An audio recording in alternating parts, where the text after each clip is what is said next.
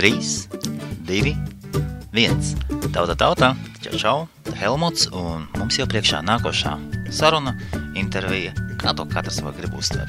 Kā parasti ieskatāmies Lielbritānijas latviešu dzīvē, dažos viņu dzīves fragmentos, domās, uzskatos, un varbūt arī saņemsim kādu derīgu informāciju, kas noderēs mums tālākajā dzīvē šajā uz šīs salas. Tad ciemos ir mums Linde Burde. Linde ir Anglo Baltic News galvenā redaktore. Runājam mēs par darbošanos Anglo Baltic News, mācībām Ņujorkā, labdarību, starp citu, Latviešu filmu festivāls, kas tuvojās un būs. Klausieties tālāk. Un šādām tādām citām lietām, piemēram, ko darīt, kad pazaudē pasi, fiktīvām laulībām, šis tas par pabalstiem. Kā parasti pieskaramies Artusam kaimiņam, man liekas, ka pietiekoši daudz ir ieskats. Sākam klausīties, bet pirms mēs pārējām tālāk, es gribētu nolasīt vienu citātu. Autors ir Antoine Saint-Exupéry, pazīstam viņu labāk, kā viņš ir Mazā prinča autors, un citāts ir sekojošs. Nepieciešams daudz pārdzīvot, lai kļūtu par cilvēku. Tas arī viss. Pāriem pie intervijas. 3, 2, 1. Tautam, čau. Šodien ir saruna ar Lindu Linda Burda. Un viņa ir ne tikai stūrakmens, teiksim tā. Man liekas, viņi tai lielie vārti, kas ielaiž visus iekšā Anglo Baltic News, jo ir galvenā redaktore.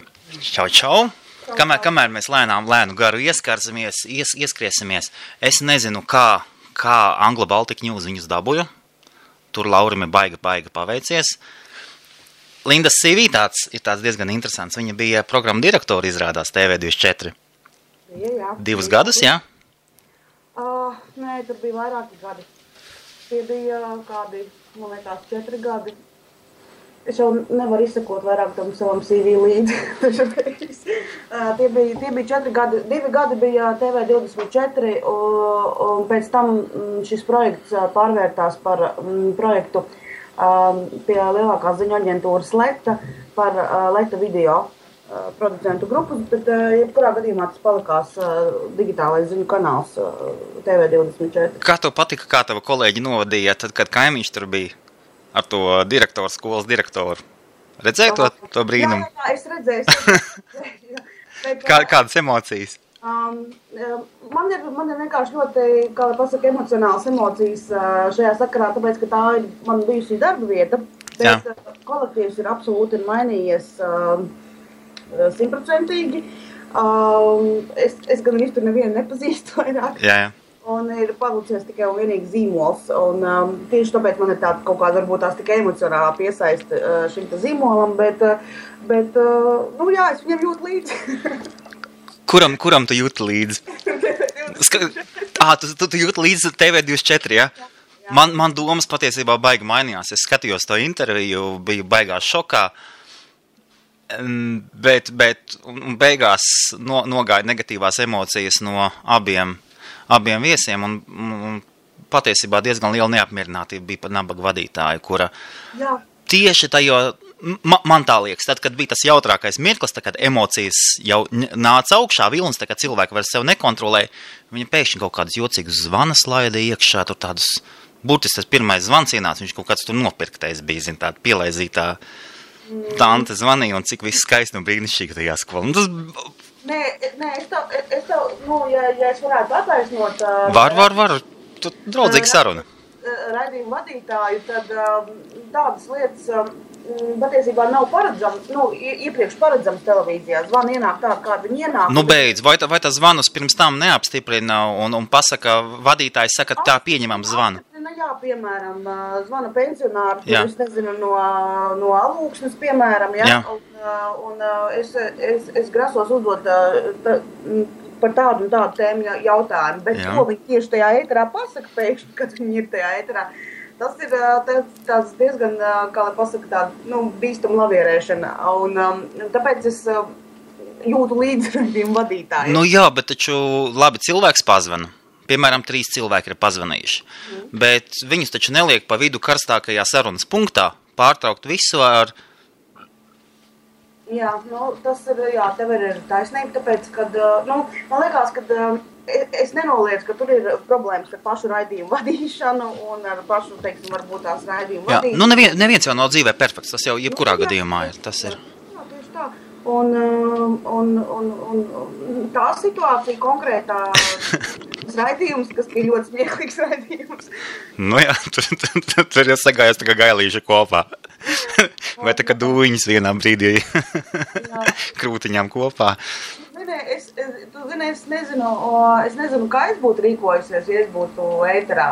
Es nekad neesmu bijusi ēterā, un tas arī nekad nav bijis mans mērķis, tāpēc, ka es esmu cilvēks aiz kadra, piemēram, vienmēr bijis un tā. Bet raidījums savējo, teiksim, mērķi sasniedza. Jā, viennozīmīgi. Un tad acīm redzot, viss ir kārtībā. No tādas puses, jā, atbalsts aizgāja kolosāli. Vai producents, es varētu teikt, ka visi baigi ok, gala rezultātā, ja. Un vēl pēc tam, teiksim, tie pēckadri, kas tika nofilmēti, tur tas strīds, tur koridorī. Jā.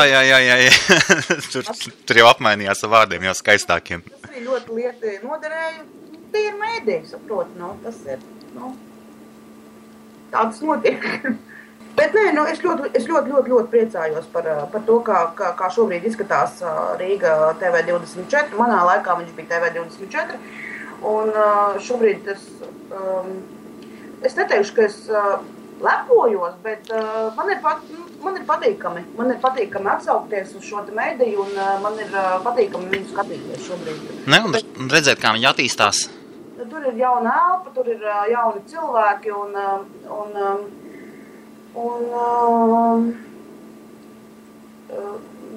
viss diezgan dinamiski tur notiekās un viņš ir ļoti simpātisks rīdziniekiem un auditorija tikai aug viņiem, tā kā es ļoti priecājos, jā.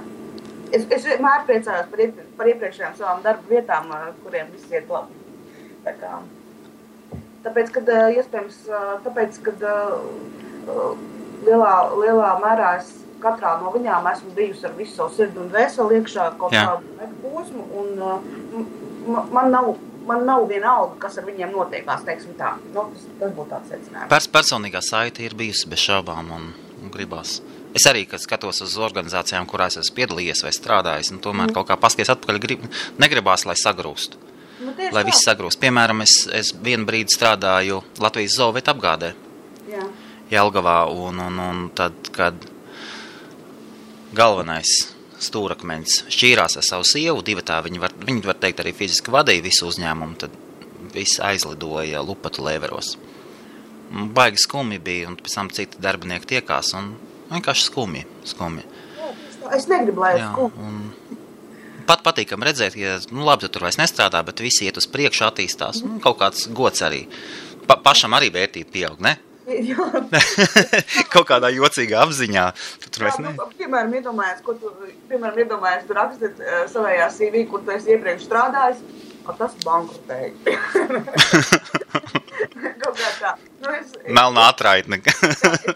Es strādāju tur tādā un tādā uzņēmumā, kurš, diemžēl, ir bankrutējis. Tas nav. CV sākas ar tādu pozitīvu noti. Nepārāk, jā. Kā tu tiki Anglo Baltic News?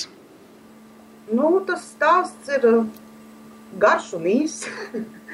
Laiks mums ir? Kafija arī?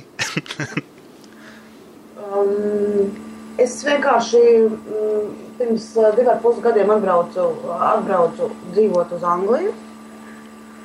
Un šeit biju pavadījusi jau veselu gadu. Un starp citu, ir tā, ka visi mani darbi man ir paši uzmeklējuši. Es esmu savā dzīvē meklējusi daudz un dažādus darbus, bet neviens no viņiem nekad, kā pasaka, nav attaisnojis savas cerības vai kaut kā tam līdzīgi, kaut kādas pozīcijas vai vakances vai kaut kas tam līdzīgs. Un visi darbi, kuros es esmu strādājusi, viņi paši man atraduši. Un tieši tāpat tas arī notikās ar Anglo Baltic News. Pēc gada dzīves šeit Anglijā es dzīvoju pilsētā Bedfordā. Anglo-Baltika ņūs pie manis atnāca. Un ko tajā laikā strādāja? Tu uzreiz aizgāji uz viņiem uz pilnu laiku strādāt, vai tev bija pamatdarbs kaut kāds? Jā, man bija... Kā normālam latvietim. Jā, man kā normālam latvietim bija pamatdarbs, full-time jobs, un tad 2013. gada maijā, kaut kad, tieši pirms vasaras, mani uzmeklēja jau tagadējais Anglo-Baltika ņūs izdevējs un īpašnieks Lauris Lauskis. Tad, kad viņš jau bija īpašnieks, vai? Jā, viņš bija tieši tajā mirklī kļuvis par īpašnieku. Aha, es biju domājis, ka tu abas puses redzēji, gan vecos, gan jaunos. Nē, neredzēju. Un starp citu, jā, tas bija tāds diezgan liels pārsteigums. Tas nebija pārsteigums. Varētu teikt tā, viņš ieradās pie manām namdurvīm un pateica, ka ir tāds Anglo-Baltika ņūs. Viņš dzirdējis kaut ko par to, bet, lai es teiktu, ka es viņu lasītu, interesētos par to, kā latvieta, kura dzīvo Lielbritānijā, nē. Jā. Bet es biju tikai dzirdējis par to. Un tad viņš tā kā arī pateica, ka, ir tāds lūdzu mēdījis, ir weblapa. Es to saušu tā. Toreiz viņi bija tikai un vienīgi, tā kā weblapa. Viņa nebija drukātā formātā? Nē, nebija. Avīze tika izdota, bet viņa tika izdota vienu konkrētu laika posmu, un tad bija iestājies, acīm redzot, tāds pārāvums, un tieši tajā mirklī, kad notika tā īpašnieku maiņa, tad arī tā avīze netika izdota. Viņa netika izdota gadu, man liekas, jau gadu vairs tās avīzes nebija. Un tad, kad viņš man pateica, ka, ir tāda weblapa, toreiz pagājušo gadu vasarā bija tāds, nevis pagājušā gadu vasarā, 2013. gadu vasarā bija, viņš man pateica, ka ir ABN weblapa, un tad es arī es uzreiz www.anglo-baltika ņūs. Jā, tiešām ir weblapa. Viņi ir izdevuši arī avīzi. Un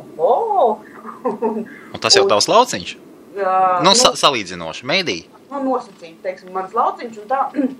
Bet tad es tā skatījos, toreiz bija tikai tas portāls, kurā bija kaut kādas ziņas. Es saprotu, ka iepriekšējā laikā bija ļoti nopietni kaut kādi pētījumi, teiksim, veikt un arī kaut kādas... respektīvi, iepriekšējā ABN īpašniece Dace Gaile ir nodibinājusi šo te zīmolu un izveidojusi ABN kā kaut kādu atpazīstamu, teiksim, vienību šeit Anglijā Anglijā dzīvojušiem latviešiem. Un tas ir visu cieņu tur, bet tieši tajā mirklī, kad mani uzrunāja, web portāls nīkuļoja, tur ziņas bija ar kaut kādu neregularitāti absolūti, un tur nebija nekādas dzīvības ne tajā portālā, nekā... Kaut kāda apmeklētāja bija, bet nekas tāds... Jā, bet nekas speciāli, un tad... Cilvēki droši vien visi strādā, un tad paralēli kaut ko bakstā. Es arī sapratu, ka tā auditorija, kas ir tajā portālā, viņi ir tie cilvēki, kuri jau piereduma pēc, kuri jau, teiksim, no sākta gala ir vai interesējušies par ABN un tā. Man nebija nekādas jausmas vispār par, ka ir tāda šūbuks akcija bijusi jau 3 gadus. Es pa viņu uzzināju pagājušu nedēļu. Tad apmēram, ko tu man prasi tagad. Un tādā veidā, es tā iepazinos ar ABN. Man vienkārši tika uzdots tāds jautājums, vai tu gribētu, vai tu varētu, vai tu gribētu. Un tā kā man bija diezgan dzīvē garlaicīgi tajā laika posmā Anglijā, paralēli savam pamatdarbam, tad es teicu, ka, why not? Vai nāk, lai ir? Jā, un kāpēc nē? Savā brīvajā laikā es varbūt tās atlikšu kādu grāmatu malā vai kādu filmu un varu padarboties ar to. Bet tu Lauru, tad tu Lauru pirms tam jau pazini, jā? Jā, es biju... Jūs savādāk tā jocīgi, ka cilvēks klauvē pie durvīm un čau. Nē, gluži tā nebija. Es viņu pazinu, bet mēs bijām vienkārši tikai, iepazinušies tikai. Es viņu, es viņu pat nezināju nekā cilvēku, nekā, bet mēs tikai bijām iepazinušies. Vienkārši paziņa. Nu jā, kaut kas, jā. Bet es acīm redzot saprotu to, ka viņš kaut kādā momentā, kopš mūsu iepazīšanās, es iepazinos ar viņu tieši tad, kad es atbraucu pirmajā dienā uz Angliju. Un viņš kaut kādā laika posmā līdz manas uzrunāšanai ar ABN, iespējams bija redzējis manējo CV, jā. Manējo dzīves gājumu, un es domāju, ka varbūt tas arī bija tas iemesls, kāpēc viņš man tieši tāpēc, kāpēc viņš ja tā skatās, tad jau jums drīz videogrāfija jāliek klāt. Ko? Varbūt. Mums jau Linda nav tik vienkārši meitene. Linda vēl ir ASV mācījusies, jā? Jā. Kur tīsti mācījies?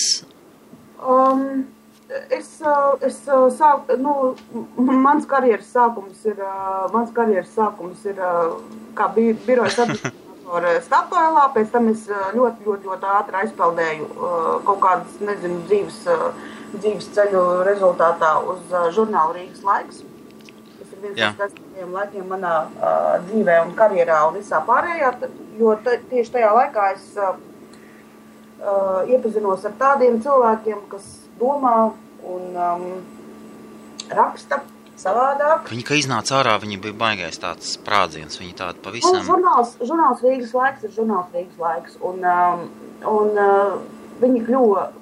Es nostrādāju tur 5 gadus, un tā ir mana ģimene. Viņi bija mana ģimene, un es ļoti daudz iemācījos tur. Tā ir mana dzīves skola, manas karjeras skola, un tā ir tā skola, ko es tagad izmantoju, strādājot pie drukātā laikrakstā ABN. Aha. Jo tā ir prese, tas ir drukātais mēdījis, redaktoru darbs, kuram es asistēju toreiz, un tagad tās es pat esmu redaktori, un visas tās mācības, tas ir tikai no Ulda Tīrona, no Ineses Zanderes, Ievas Lašīnskas un visiem tiem foršajiem krūtajiem cilvēkiem, kas tur strādāja un strādā vēl joprojām. Tā ir neizmērojama dzīves kopa, ko es viņam arī ļoti saku paldies. Un, tā es tur arī nostrādāju 5 gadus, un pēc tam es kaut kā tā man sanāca, kad es aizgāju uz to televīzijas jomu, jo tā man vienmēr ir bijusi tā ļoti, tuva varbūt tās, es nezinu, kaut kāds, sapnis, vēlme vai kaut kas tam līdzīgs. Un es tur arī nokļuvu arī redaktoru statusā, un tad pavadītu laiku, tad tie bija kaut kādi, 4 gadi tajā televīzijas jomā, TV24, Leta video.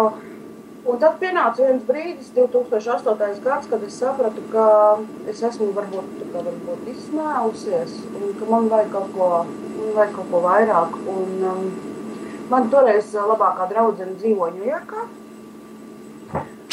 Tā normāli, ja man gribās kaut ko vairāk, es aizēju uz veikalu, kaut ko nopērku, aizbraucu ar bērniem. Bet Linda iekāp lidmašīnā. Jā, bet tieši tā arī notikās. Manējā draudzene, labākā draudzene, tobrīd tieši strādāja Ņujorkā. Manējā sirds draudzene, mēs no bērnības kopā esam, un viņa augustā aizbrauca uz to Ņujorku. Viņa strādāja ANO vēstniecības. Es neteikšu tagad tās kaut kādas tos nosaukumus neatceros, bet tas bija pie ANO un pie Latvijas vēstniecības ASV. Ar vēstniecību viņa strādāja, diplomātijā. Un tad viņa teica, brauc pie manis, vienkārši paciemoties vai kaut ko tādu. Es domāju, ka Ņujorka ir man sapņu pilsēta un tā, kāpēc nē? Bet es to varu patīkamu apvienot arī ar liederīgo. Jā.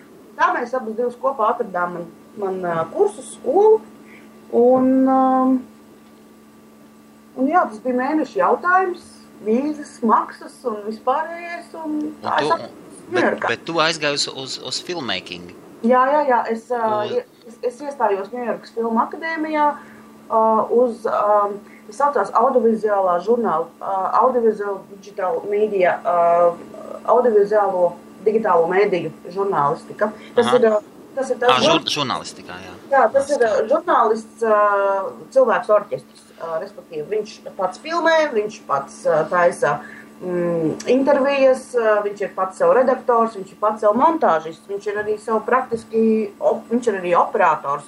Tas ir tā, ka tev, piemēram, aizsūta uz karsto punktu, piemēram, es nezinu, Afganistānā vai Irākā ar vienu kameru, un gala rezultātā, piemēram, šī te mācību kurs tika rīkots kopā ar NBC televīziju ASV, un viņi grib dabūt gatavu sižetu. Un tev viņš ir jābūt gatavs. Jā. Tas ir tas mērķis, un tas ir tas, ko es mācījos. Cik maksāja kurs? Pagaid, neatceros. To ir tās pateicu. Briesmu naudu. Apmēram. Kaut kur 11 tūkstoši. Es esmu dzirdējis diezgan daudz negatīvas atsauksmes par šiem visiem kursiem, kur viņi saka, ka kurs ir izveidot tikai, lai izspiestu naudu. Iedod daudz teorētiskās zināšanas, nosaukums ir baiga labais, un idejas vienmēr ir baiga labās. Tas ir tas, ko citi pārsvarā neatkarīgie filmu, kā filmmaker, kā latviski saka, filmu producenti. Filmu veidotāji, ko viņi saka, ka vienkārši izsit naudu ārā. Labi, ja tu vēl gadu kursu ej, bet citi ir kursi, kuras 4 gadiem, un tad iznāk cilvēks ārā, viņš ir mācījies uz kaut kādām vai nu pavisam vecām kamerām, vai viņš ir mācījies uz aparatūras, kas maksā 4 miljonu. Viņš iznāk kā mati. Luda šmati, kā es to saku. Zini kā, man bija ļoti... Bet tev žurnālistika, tas savādāk. Nē, bet tur nekas nav savādāks arī tajā skolā. Tā ir pilnīgi, tā ir maksas skola, kādu tur ir tūkstošiem. Ņujorkā viņiem filiāls Losandželosā un vēl kur tur vēl pa visu ASV un visu pasauli. Arī Londonā ir Ņujorkas Filmu akadēmijas. Arī viņi ir iekšā? Jā, Londonā savējā ir. Un pat Indijā. Jo tie ir viņa lielākie klienti, starp citu, visi no Indijas. Jā. Teiksim, kad es vēroju to savējo kursu, kurā es biju, man no sākuma tieši tā arī likās. Man likās, ak, Dievs, kur es esmu nokļuvusi. Jo ko viņi man var iemācīt? Tehnika laba. Iespējams, pa 4 miljonu nopirkt. Tur, nezinu, Spielbergs brauc uz workshopiem, nezinu, kas tur, Vimi Vendersi, tur Larsi von Triersi un vispārējais. Tu viņus visus redzi klātienē. Bet tad, kad sākās tās mācības, teiksim, un toreiz tas bija, man laikam palaimējās atkal kaut kādā veidā, es nezinu, bet tieši tajā gadā, kad es sāku tur mācīties, tas bija pirmo reizi, tieši tas kurs Audiovisual Digital Media izveidots pār NBC. Un mums katrās lekcijās mums nāca tie cilvēki, ko mēs redzam ieslēdzot kanālu NBC studijā. Tur Brians Johnsons, tur visādas runas meistarības mums pasniedz diktoris. Tur ir baigais līmenis. Lesters Holts un vispārējie. Un viņi mums pasniedz tās lekcijas, un tie ir praktiski. Viņi mūs tur sēdināja priekšā, lika runāt, lika ziņas lasīt, tā kā tu būtu ēterā, teiksim, piemēram, es atceros vienu, tā bija man laikam šausmīgākā diena manējā mācību kursā, kad viņi gribēja tikt no manējā akcentu. No tavu akcentu? Angļu valodā. Un es nevarēju izrunāt vienu šito te vārdu. Tas bija tik šausmīgi. Man vajadzēja, sižeta beigās, Linda Burda, especially for NBC News. Un es nevarēju to vārdu specially kaut kā izrunāt. Exclusive vai kaut kas tam līdzīgi. Es vairs jau neatceros, kā viņi ar man 2 stundas strādāja. Un tagad tās, kad es pēc tāda laika... Pareizi, tas jābūt vārdam ekskluzīvi. Jā, un kad es pēc tā laika... Jā, specially, kad tas ir ekskluzīvnīgs, kad tu tā iztos.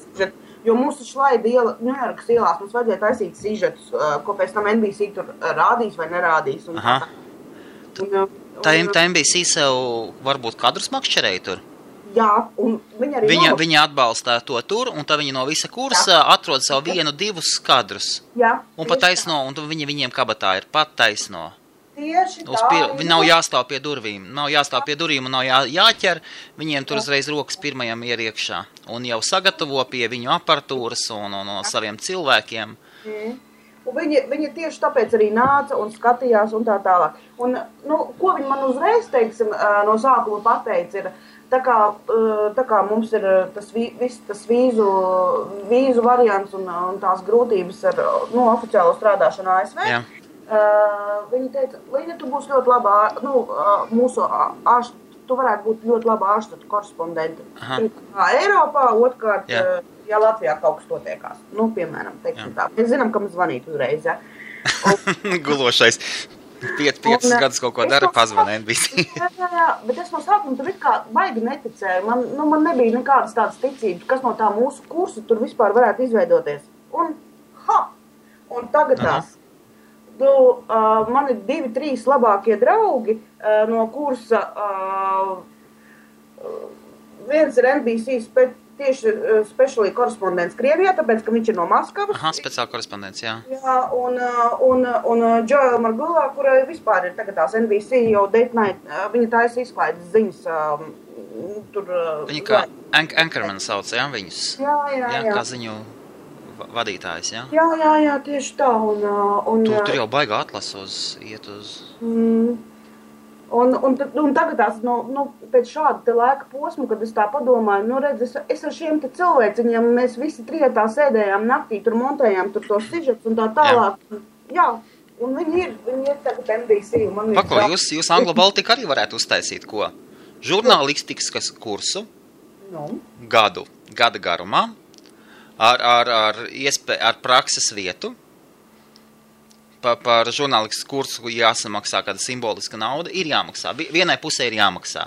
Un lai ABNs nemaksātu, tad var cilvēks samaksāt. Un cilvēki tāpat gatavi samaksāt. Tu strādā, tu samaksā pa mācībām, iegūsti zināšanas, un labākie kadri. Neslikti ideja. Kāpēc ne? Ļoti daudziem taču gribās kaut ko darīt. Iet ārā un Man baigi labā pieredze. Es biju izveidojis Medveid Times, tas gan ir citiem, un mēs gājām ārā, ņēmām intervijas un taisījām fotogrāfijas, filmējām, noķērām momentus kaut kādus tas, kur citi mēdī nepaspēja. Redzi, kas ir, kā lai pasaka, es varu teikt tā, es tagad... Sadarbībā ar kaut kādu British šitiem te. Jā, tā patiešām nav slikta ideja, bet vienkārši, ko es tev gribēju pateikt, ir tas, ka šogad, tā kā es esmu new in ABN business, bet mums vai šeit, teiksim, kā Trimdas laikraksts vai Trimdas portāls, tad mums šogad bija pirmās, vismaz manā vadības laikā, pirmie praktikanti. Es domāju, ka tas ir Erasmus programmas ietvaros, un es esmu ļoti apmierināta ar sasniegto rezultātu, jo tie cilvēki pa lielam paliekās ABN-ā pēc prakses iziešanas. Viņi šādā vai tādā veidā tomēr paliek saistīti ar šo te mēdīju. Kam varētu, atvaino, ka pārtrauc, kam varētu būt vairāk informācija par latviešiem Anglijā, jums vai konsulārai daļai? Kā lūdzu, kam ir vairāk? Kam varētu būt vairāk reālās informācijas par latviešu dzīvi? Jums vai vēstniecībai? Kā tev liekas? Vai varbūt nedrīkst nemaz tā salīdzināt, bet jūs esat ar abām... Mēs varam salīdzināt tikai, ja es prasu konkrētus datus vēstniecībai. Viņi man viņus iedod, bet viņi ir veci. Daudz maz tur, jā.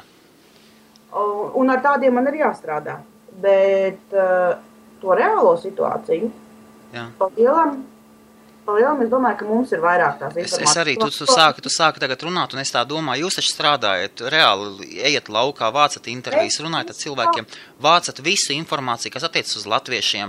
Ne caur vienu tādu informāciju neiziet cauri. Vēstniecība lielākoties strādā ar... Viņi jums arī kaut ko kādreiz paprasa? Nu, redzi... Ja to var runāt. Jā, mēs to varam runāt, un šeit ir maza atkāpe. Es vienkārši gribu pateikt to, ka tas notikās tieši vasaras beigās.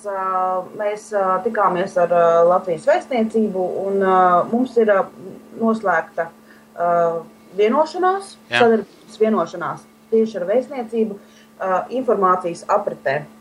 Un es nevaru mest nekādus akmeņus nevienā dārzā. Tas jau arī nav vajadzīgs, ne? Un viņi ir ļoti, kā lai pasaka, viņi ir ļoti pozitīva un iniciatīva veicinoša. Un tādā ziņā, kad tā informācijas aprite patiešām notiekās. Vēstniecība mūs informē pilnīgi par visu, kas notiekās, kādas ir viņu aktivitātes un tā tālāk. Tieši tāpēc laikrakstā ir atsevišķa sadaļa vēstniecības ziņas. Jā, es redzēju, baigi tā. Un kurā viņi regulāri atjauno informāciju par aktualitātēm, ko viņi ir darījuši, ko taisās darīt, kas ir svarīgs, kas nav svarīgs, vai tur tuvojās vēlēšanas, vai kaut kāda valsts svētki. Ja ir valsts svētki, tad ir pasākumi, lai šī te informācijas aprite noritētu ļoti regulāri, aktuāli un tā tālāk. Tā tantes runā, ka tu šodien brauc ar vēstnieku runāt. Jā. Jā, tad tev... Braucu. Un kaut kādas tēmas, kaut kādas... Respektīvi, viena no tēmām ir tāda, ka mūsu vēstniekam Andrim Teikmanim novembra beigās ir jubileja. Kas viņam dzimšanas diena vai? Dzimšanas diena. Varētu savākt latviešu pūlīt pie vēstniecības.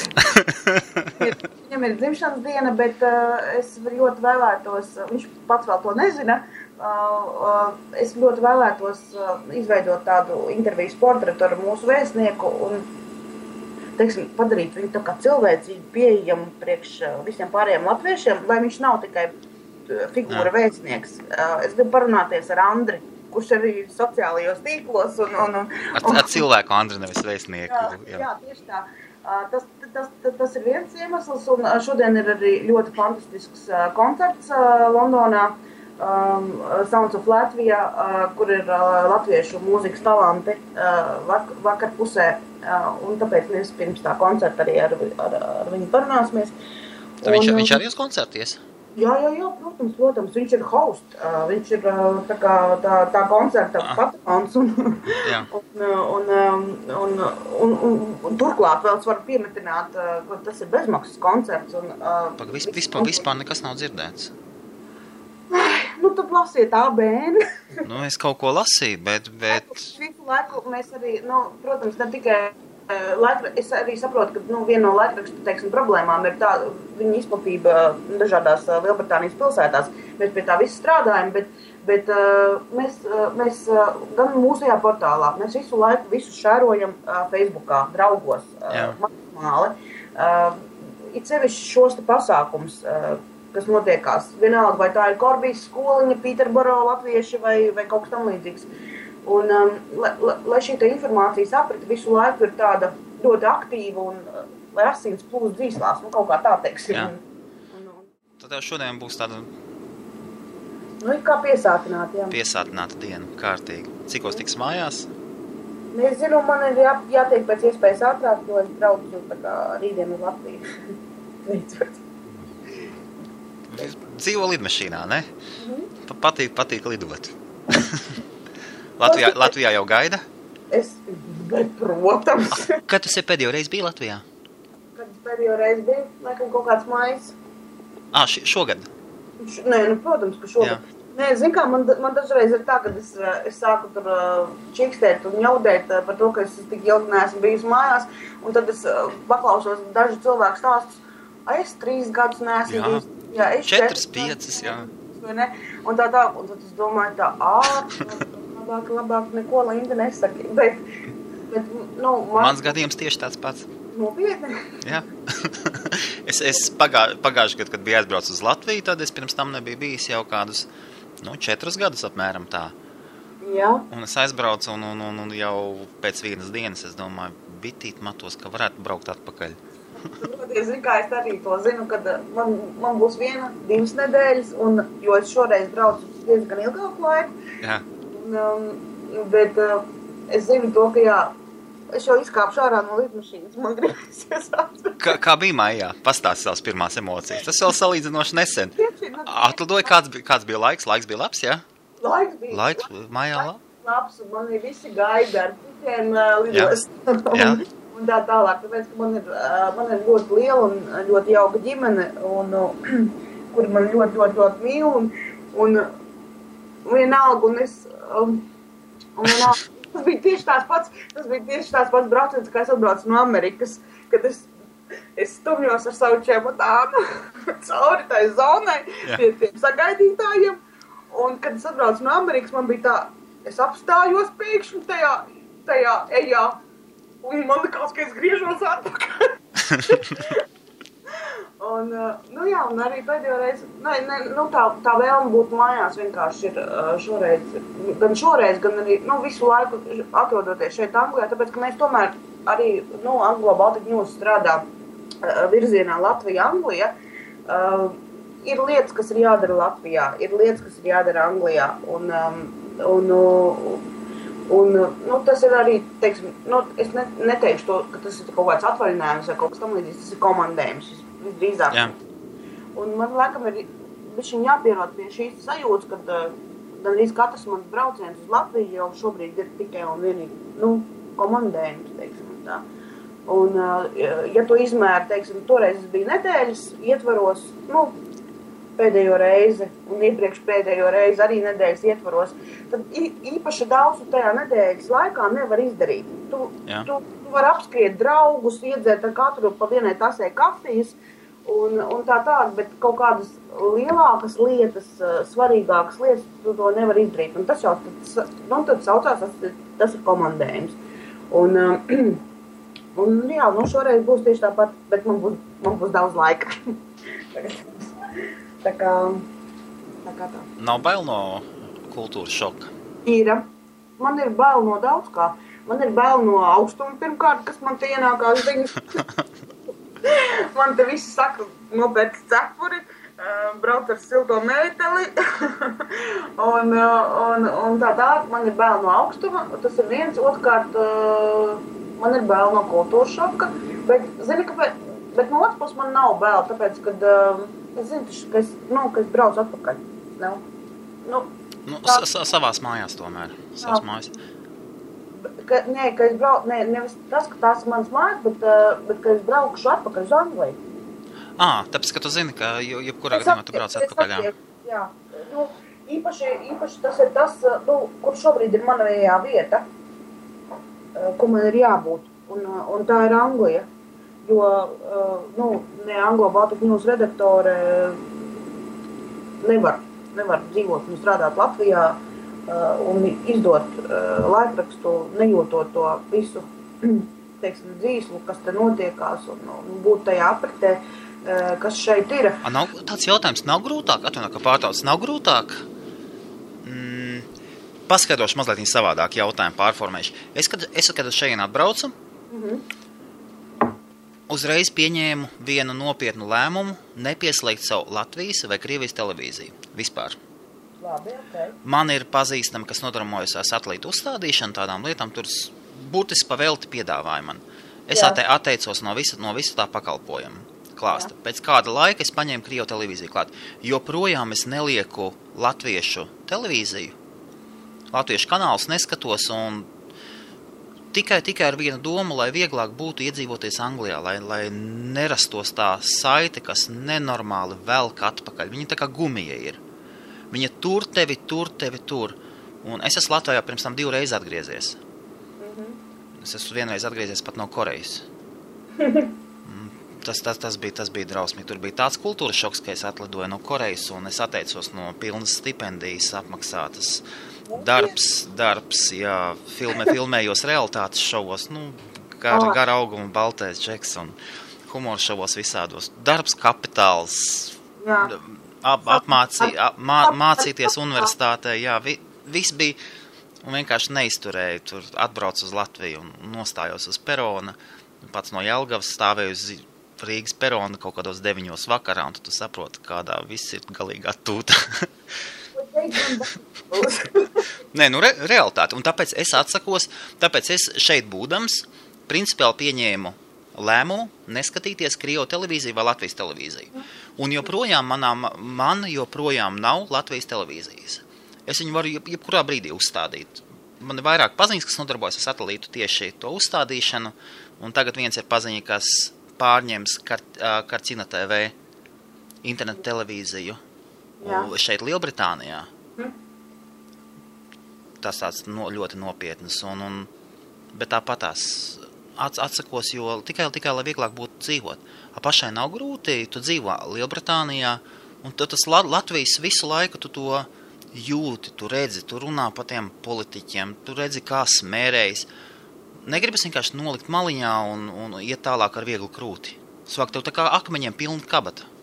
Jā, man ir akmeņiem pilna kabata, abēnam ir akmeņiem pilna kabata, tāpēc, kad mēs esam mēdījis, un cevišķi tas izpaudās pēdējo Saeimas vēlēšanu sakarā, kad mums nācās saskarties ar Latvijas politiķiem, un tāpēc, ka mēs tā kā nevis tā kā, bet mēs iestājāmies par latviešiem Lielbritānijā un par viņu tiesībām. Kāpēc mūs neuzrunā? Kāpēc viņi ar mums nerunā? Tas ir tik svarīgi. Mēs esam tik daudz šeit uz šīs salas. Un šī te atgriezeniskā saikne ar Latviju, viņa, protams, kā mēdījam visu laiku ir. Tu nevari ar to nerēķināties. Un tāpēc ir vai nu to ar viņu sadzīvo, samierinies vai kaut kā tam līdzīgi, bet gribas kaut ko arī mainīt. Un paldies Dievam, piemēram, ABN redakcijas sastāvā ir jurista Laima Brents, kura ir ļoti sociāli aktīva un politiski atbildīga persona. Viņa šeit pat Lielbritānijā dzīvo, jā? Jā. Un viņa regulāri viņa ir mūsējo rubrikas tiesības autore, kura skaidro visu laiku par kaut kādām izmaiņām imigrācijas likumos, tiesībās un tālāk. Un tieši tāpēc viņi tagad ar pēdējo numuru viņi inicējas šo te jautājumu par to, kāpēc mēs bijām daudzi, kur mēs vēlējām 12. Saeimas vēlēšanās, bet kāpēc tomēr varēja būt vēl vairāk cilvēku.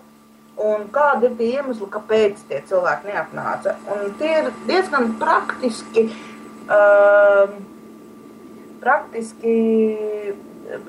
neizdarītas lietas, gan no valdības puses, arī varbūt pēcniecības un tā tālāk, tālākajā ķēdītas posmā.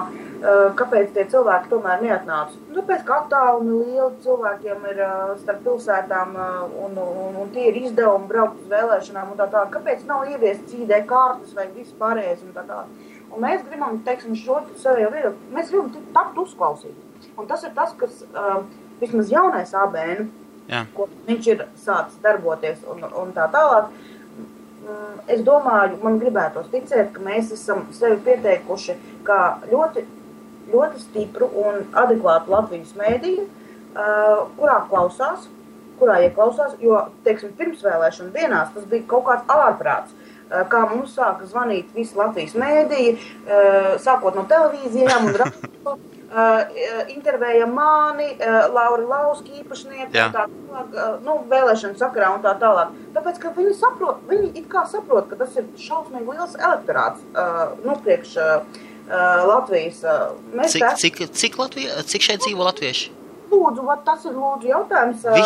Visi uzdod, es arī nezinu. Es te teiktu 80,000, bet, Muļķības, kādas muļķības tu runā? Es vispār nezinu, tāpēc es jautāju. 2012. Pēdējā statistikas dati ir 2012. gads, ko ir izdevusi ārlietu ministrija, Rolands Lapuķe, ārlietu ministrijas vēstnieks speciālos diasporas jautājumos, un tur figurēja cipars 100,000. Tas bija 2 gadi atpakaļ. Tas ir, es mēloju, 2010. gads, tas bija 5, un 4 gadi. 4 gadi, un jūs man nestāstiet neviens, ka šeit pa šiem 4 gadiem nav iebraukuši vēl 100 000. Un tātad neoficiālās runās, ka... Plus vēl no īrijas, tad, kad īrijā pavisam švaki gāja, no īrijas brauc uz Lielbritāniju. Es arī sanāk īrijā dzīvoju. Tas, ko ir skaitījis, neviens vairs neskaita. Neskaita kopš tā brīža, kad Home and Revenue Customs vairs nepierakstīja un nereģistrēja tos National Insurance Numbers. Tajā brīdī šī statistika arī apstājās, un tie ir tie pēdējie dati. Tas bija 10. gads, jā? Jā. Nu jā, 10. gads, 9. 10. gads bija tad, kad sākās tas cita veida vilnis, to, ko es ievēroju. Tāpat cilvēki pirms tam brauca līdz 9. 10. gadam, lielākoties cilvēki brauca vieni paši. Sūtīja naudas mājā, pēc tam paši brauca, bet 9. 10. tur tāds kārtīgs jau vilnis, un es arī viņā biju iekšā, ka cilvēki brauca ar visām ģimenēm, ar sievu, bērniem un... Jā. Es arī esmu tajā vilnī, un es to jau saucu, un tur jau pavisam citi cipari. Kuluāros runā par trešo migrācijas vilni. Tas ir tas, kas ir izraisīts ekonomiskā trinda. Tas ir tas, ko mēs esam atbraukuši. Bet šeit jau dzīvo ģimenes, saproties. Viņi jau te dzemdē bērnus. Man arī jaunākā šeit piedzimusi, jā. Tā, viņi šeit dzīvo, un viņi plāno savu nākotni jau šeit, un viņi par Latviju, jā, tur dzīvo mamma, tētis, jā. Zin kā, aizbraukt parādīt bērniem. Jā. Es teiktu, mana dzimtenēs, mūsēnēs krāsas. Jā, ja viņiem interesē, tad aizbraukt parādīt. Bet man vēl baig uz dziesmu svētkiem gribās aizbraukt. Redzi, saprot, bet tomēr ir tās lietas, kas, nevis tā kā pietur, bet, protams, mūs saista, mūs visus vienmēr arī, visus mūžīgi saistīs ar Latviju un tā tālāk, bet ir arī kaut kādi, praktiski ekonomiski apsvērumi, kuru dēļ mēs pirmkārt tā nevaram pārmest neko nevienam cilvēkam. Jā. Un otrkārt ir ar to vai jāsmierinās, ir jāsmierinās. Ir, savādāk nevar, jā.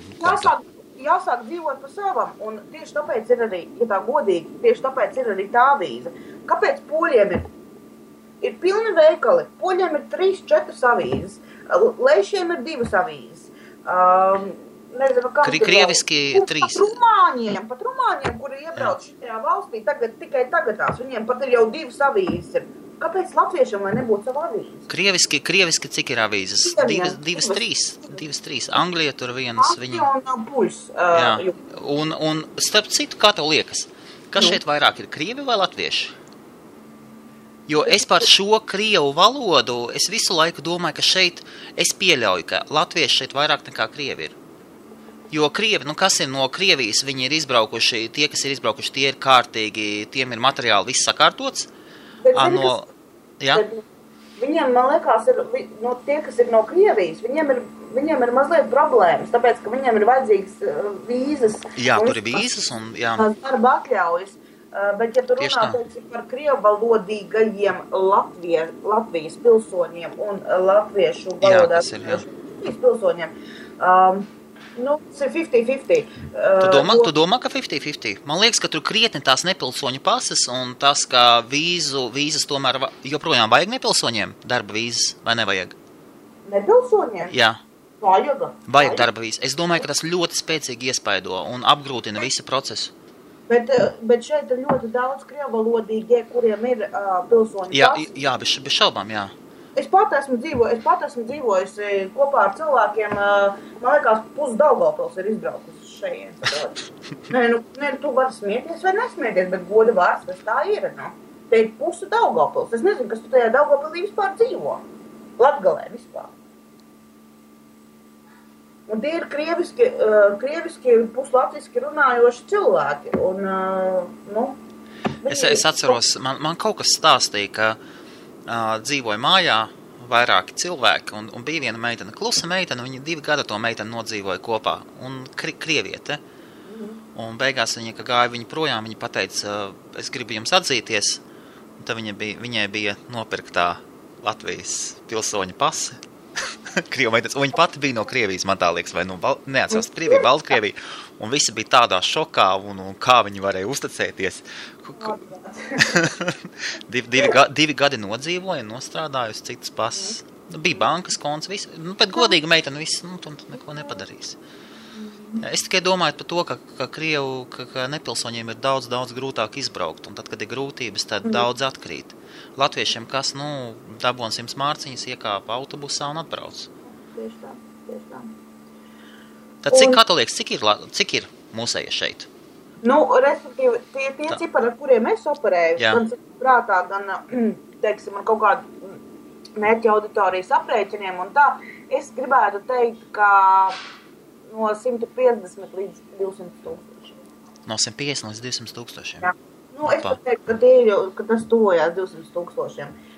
Gan oficiāli, gan neoficiāli un tā tālāk reģistrētie, nereģistrētie. Es gribētu teikt, ka šeit ir gan arī jau 200 tūkstoši latviešu. Latvijas pilsoņu.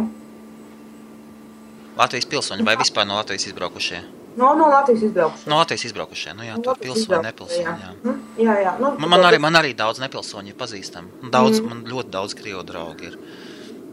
Un tas tuvojās 200. Un tā ļoti laba ideja patiesībā. Ir vienkārši atkal savukārt jāinicē gandrīz jau valdības līmenī ir nevis balsu skaitīšana, bet beidzot tai uzskaitē ir jābūt. Lai tomēr parādītu. Jo mēs tikai saņemam ziņas par to, cik mēs reizi gadā, cik ārzemēs dzīvojošie latvieši, un sevišķi Lielbritānijā dzīvojošie latvieši ieskaita bankas kontos un tā tālāk. Bet ir jābūt arī šai uzskaitē. Tas ir piekam valsts. Kaut kādiem datiem vajadzētu būt bez šābām.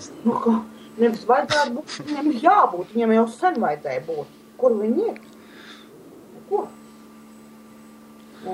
Par tādām lietām ir jācīnās un tā tālāk. Un tas ir arī, teiksim, kā pasakam, arī ABN uzdevumi. Nevis varētu, teiksim, tāds uzdevums. Mēs gribam arī kurināt tos latviešus uz kaut kādu aktivitāti, ne tikai savā vietējā skoliņā, biedrībā vai kaut kādā vietējā reģionā vai kaut kā tā. Mums ir baigi forša skola. Baiba Freidenfeld, Sittenbornā. Pazīsti Baibu? Nezinu, nepazīstu. Tādu darbu dara. Man prieks dzirdēt, man patiešām... Garā pupa un organizē visādi citus pasākums. Baigi forši. Man ir ļoti liels prieks dzirdēt par visām šīm skoliņām. Tātad mēs esam speciāli arī laikrakstā ieviesuši atsevišķu rubriku, kurā mēs iepazīstam ar katru skoliņu. Laikraksts, diemžēl, iznāk tikai reizi mēnesī un mēnesī viena skoliņa, bet mēs visu laiku to arī cenšamies popularizēt. Un tirāža kāda jums ir? 10 000. Un cik tiek izplatīts šeit Lielbritānijā? Cik no 10 000 un cik aiziet uz Latviju vai uz kurieni? Uz Latviju aiziet 100. 100 avīzes? Nopietni? Sākumā aizgāja kaut kādu 500, bet tagad mēs esam to samazinājuši, jo mēs pilnīgi esam apzinājuši to loku, kuriem vajag saņemt to avīzi. Tās ir pilnīgi visas ministrijas, tur British Chamber of Commerce un tā tālāk. Latvijas Nacionālā bibliotēkā mēs atstājam vienmēr 15 eksemplārus, lai viņi prasa, protams, vairāk, lai viņi varētu izsūtīt tieši uz lauku bibliotēkām šo laikrakstu eksemplāru, jo no turienes taču ir izbraukuši visvairāk cilvēki. Un, teiksim, piemēram, uz Daugavpili. Lai tur vismaz ir tas viens laikraksts un tā. Bet, šobrīd ir apmēram uz Latviju ir kaut kādi 250 mēnesi. Un no visas kopējās tirāšas vispārējās ir pa Lielbritāniju. Patiesībā, es esmu izrakstījis jūsu avīzi, es ar PayPal paņēmu 3 šitos te, tu zini, visu personīgi zini, tas nozīmē, ka nav daudz pierakstījušies caur, tas nozīmē, ka tie cipari mazi. Skatos abonents. Vajag papildināt, es paņēmu, liekas, uz maksimālo, kas tur bija uz 3. Jūs jau varat uztaisīt, starp citu, uz subscription basis, tādu pogu, kā regulārie maksājumi tiek no PayPal tiek ņemti. Tur baigi vienkārši ir. Arī ļoti labi. Jā, tāpēc, lai mums nebūtu jāsūta, piemēram, atgādinājums cilvēkiem, tiem, kuri ir abonējuši, ir aizmirsuši. Un tu redzi, ka ienāk maksājums, un tiem, kad ienākos maksājumi, no tiem var, un kad cilvēks negrib vairs maksāt, tu PayPalā var iet iekšā un pārtraukt regulāro maksājumu. Un tikko cilvēks otrā pusē pārtrauc regulāro maksājumu, jums PayPals nosūta e-pastu Kā ir pārtraukts regulārais maksājums.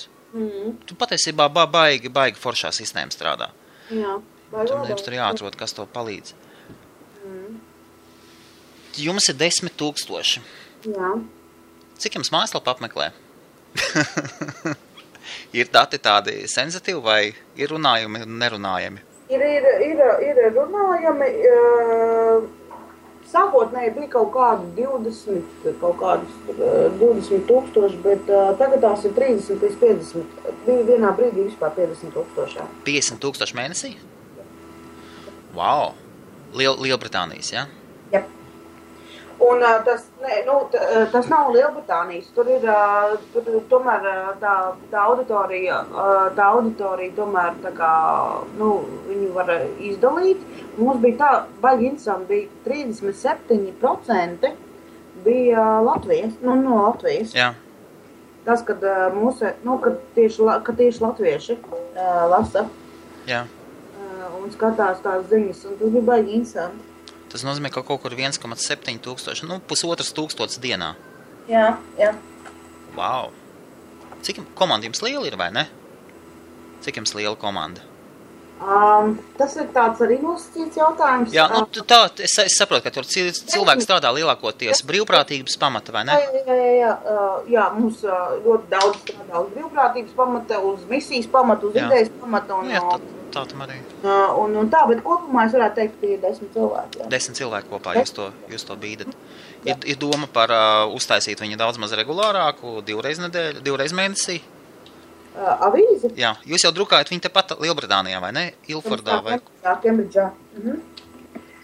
Mēs drukājam Kembridžā. Nē, plānu par biežāku avīzes izdošanu nav. Tas gan. Bet ir plāni par avīzes, man nepatīk saukt viņu par avīzi, tas ir laikraksts. Laikraksta izdošanu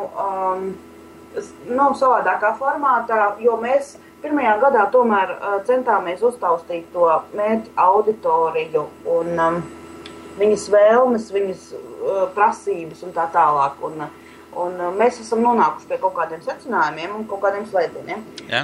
Un avīzes formāts mainīsies noteikti. Kas precīzi? Lūdzu? Kas precīzi? To es tev vēl neteikšu. Kāpēc? Mainīsies, kaut kas nestrādā vai? Nē, nevis tāpēc, ka nestrādā, bet lai to padarītu visu interesantāku un vēl fanīgāku un foršāku. Jūsu formāts jau ir mainījies, ja es nekļūdos, senāk ziņas bija iekšā vēl krievu un angļu valodā, ja? Vai vēl kaut kādās valodās bija? Vai vienmēr bija tikai latviski? Vai es jaucu kādu citu? Vienmēr ir bijis latviski. Tikai latviski, jā? Iepriekšējais ABN bija vienmēr latviski, un man liekas, ka tās bija vispār kaut kādas 6, 12, līdz maksimums 12 lapas puses, kas tika sasniegtas tur tajā avīzē. Tāpēc mēs arī tā kā baigi lepojamies šogad ar to, ka tās tomēr ir 24 krāsainas lapas puses un nevis melbaltas, tur, nezinu, uz kopieru nodrukāts vai kaut kā tam līdzīgi. Jā, bet kaut kas noteikti mainīsies, tāpēc, ka, jaunais gads, mēs taču novembrī svinam jubileju atjaunotā laikraksta. Cik jums? Mums ir 1 gadiņš. Var braukt uz pārtī? Jā, mums būs pārtīs. Jums būs pārtī? Jā, mums būs pārtīs, par ko es arī tev gribu pateikt. Jo mūsu pārtīs būs 12. decembrī. 12. decembrī mums būs pārtīs Milton Keynes pilsētā, kas ir ļoti netālu no Londonas, un sasniedzam gan no visādiem Pīterboro, gan no Korbijām un tā tālāk, tātad Midlandos. Jo tiks rīkots pirmais latviešu filmu festivāls, ABN latviešu filmu festivāls, pirmo reizi Anglijā. Kādas filmas? Un tajā tiks izrādītas pēdējā gada vislabākās latviešu filmas, kurā jūs varēsiet redzēt gan slaveno izlaiduma gadu, gan modri, akmeņi manās kabatās, Signis Baumanis, kas iet uz Oskaru šogad. Uz ko? Uz Oskaru? uz Oskaru. Signis Baumanis animācijas filma iet uz Oskaru, kā labākā ārzemju animācijas filma. Un izlaiduma gads tur vispār nekādu komentāru, man liekas, neprasās, jo, man liekas, filma visu sociālajie tīkli ir tikai ar to, ka tā ir gada labākā filma, visu pirmā topos un tā tālāk. Modris arī tagad tās ļoti labi startējas ir gan Latvijā, gan visur pārējā pasaulē un tā tālāk. Un Sapņu komanda, kur ir uz 15 Kristupiem vai 13 Kristupiem. Es vispār nevienu no tiem vārdiem neesmu dzirdējis. Tāpēc Man bija licies, ka Latvijas filmatogrāfija vai kā viņi sauc, ir vispār mirusi. Kultūras ministrijai naudas nav un nevarētu būt. Nekā nebija. Latvijā izrādās, tā kā Anglijā ir latviešu laikraksts, tā arī Latvijā ir tomēr arī latviešu kino, un arī mēs Sapņu komandu rādīsim slaveno, kur patiešām šogad iet uz 13 Kristupiem uz galveno balvu. Vienmēr sakot, mēs rādīsim visas labākās pēdējā gada latviešu filmas. Pavelti, ja? Nē, tas nebūs pavelti. Jo nebūs par velti tāpēc, ka šis filmu festivāls tiek rīkots sadarbībā un saistībā ar Šūboks akciju. Ok, labi. Labdarības, jo akcija būs jau noslēgusies 18. novembrī, bet nāks dāvaniņas un būs arī nepiepildīti bērnu groziņu vēlmju. Un šie te ienākumi, kas nāks no filmu festivāla, atsevišķām filmu izrādēm, piemēram, izlaiduma gads, Sapņu komanda un tā tālāk, šie te ienākumi, kas tiks ieņemti par biļetēm, viņi aizies Šūboks akcijas, lai mēs varētu nokārtot mazo bērnu vēlmes. Mēs tad sataisīsim kastītes un viņus arī aizsūtīsim. Tie ir transporta izdevumi vispārējais. Jo vislielākie, es domāju, ka to iepriekšējā sarunā ar Janu, ar Šūboks vadītāju, arī to saprati, ka pērnā gada problēma bija viena no lielākajām, bija tieši šie transporta pakalpojumi, kā mēs varam tas kastītes aizvest uz Latviju. Nevar sarunāt ar kaut kādiem vietējiem latviešu? Piemēram, ja tagad kāds latviešu pārvadājotājs klausās, vai latvieši saņemās?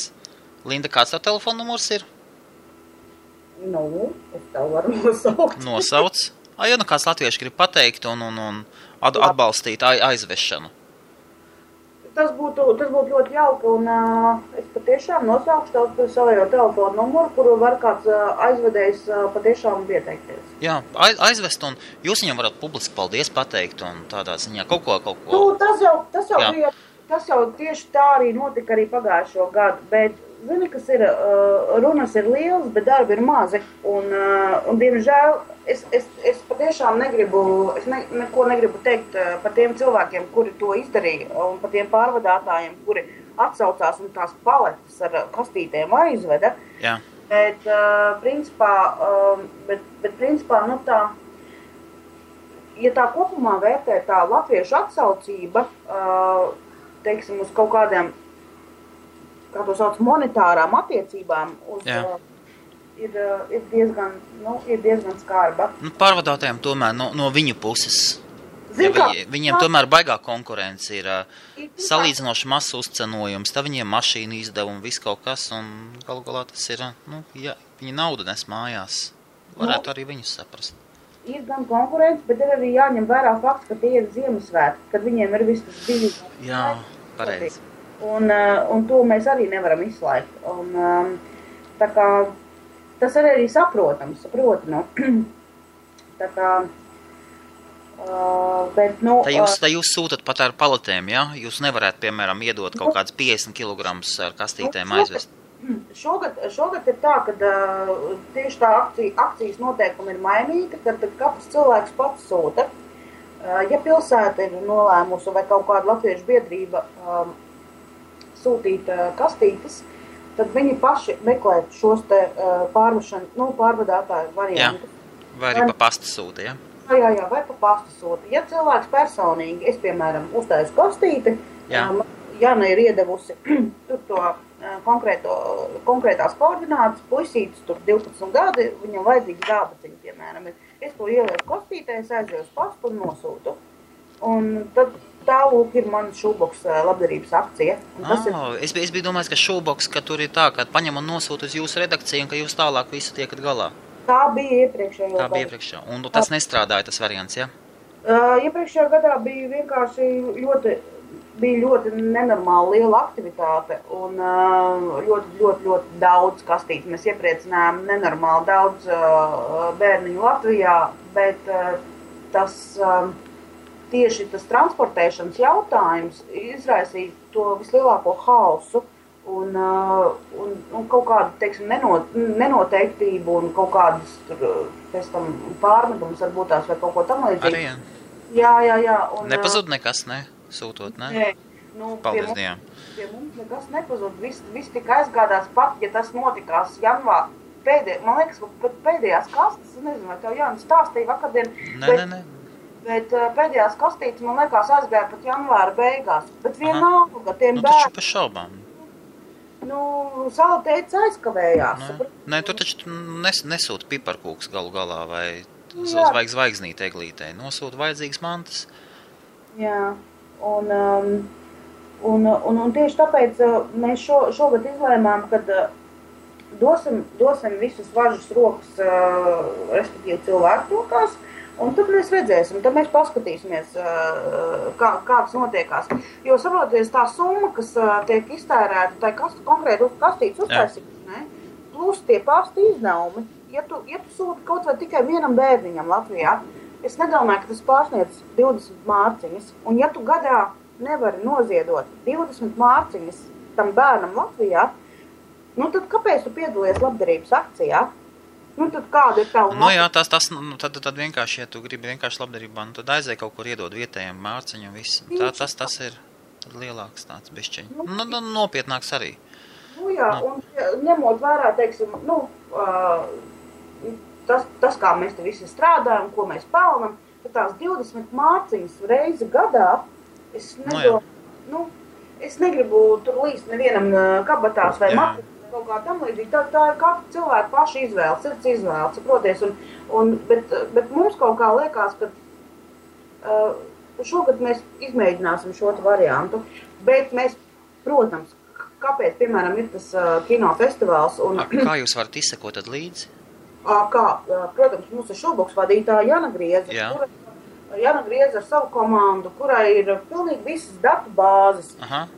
Cilvēks nevar aizsūtīt nevienam kastīti, kamēr viņš nav sarakstījies ar Jānu. Tad viņš sazinās ar Jānu? Jā, viņš sazinās ar Jānu. Aizrakst uz shoebox@anglo-baltic-news.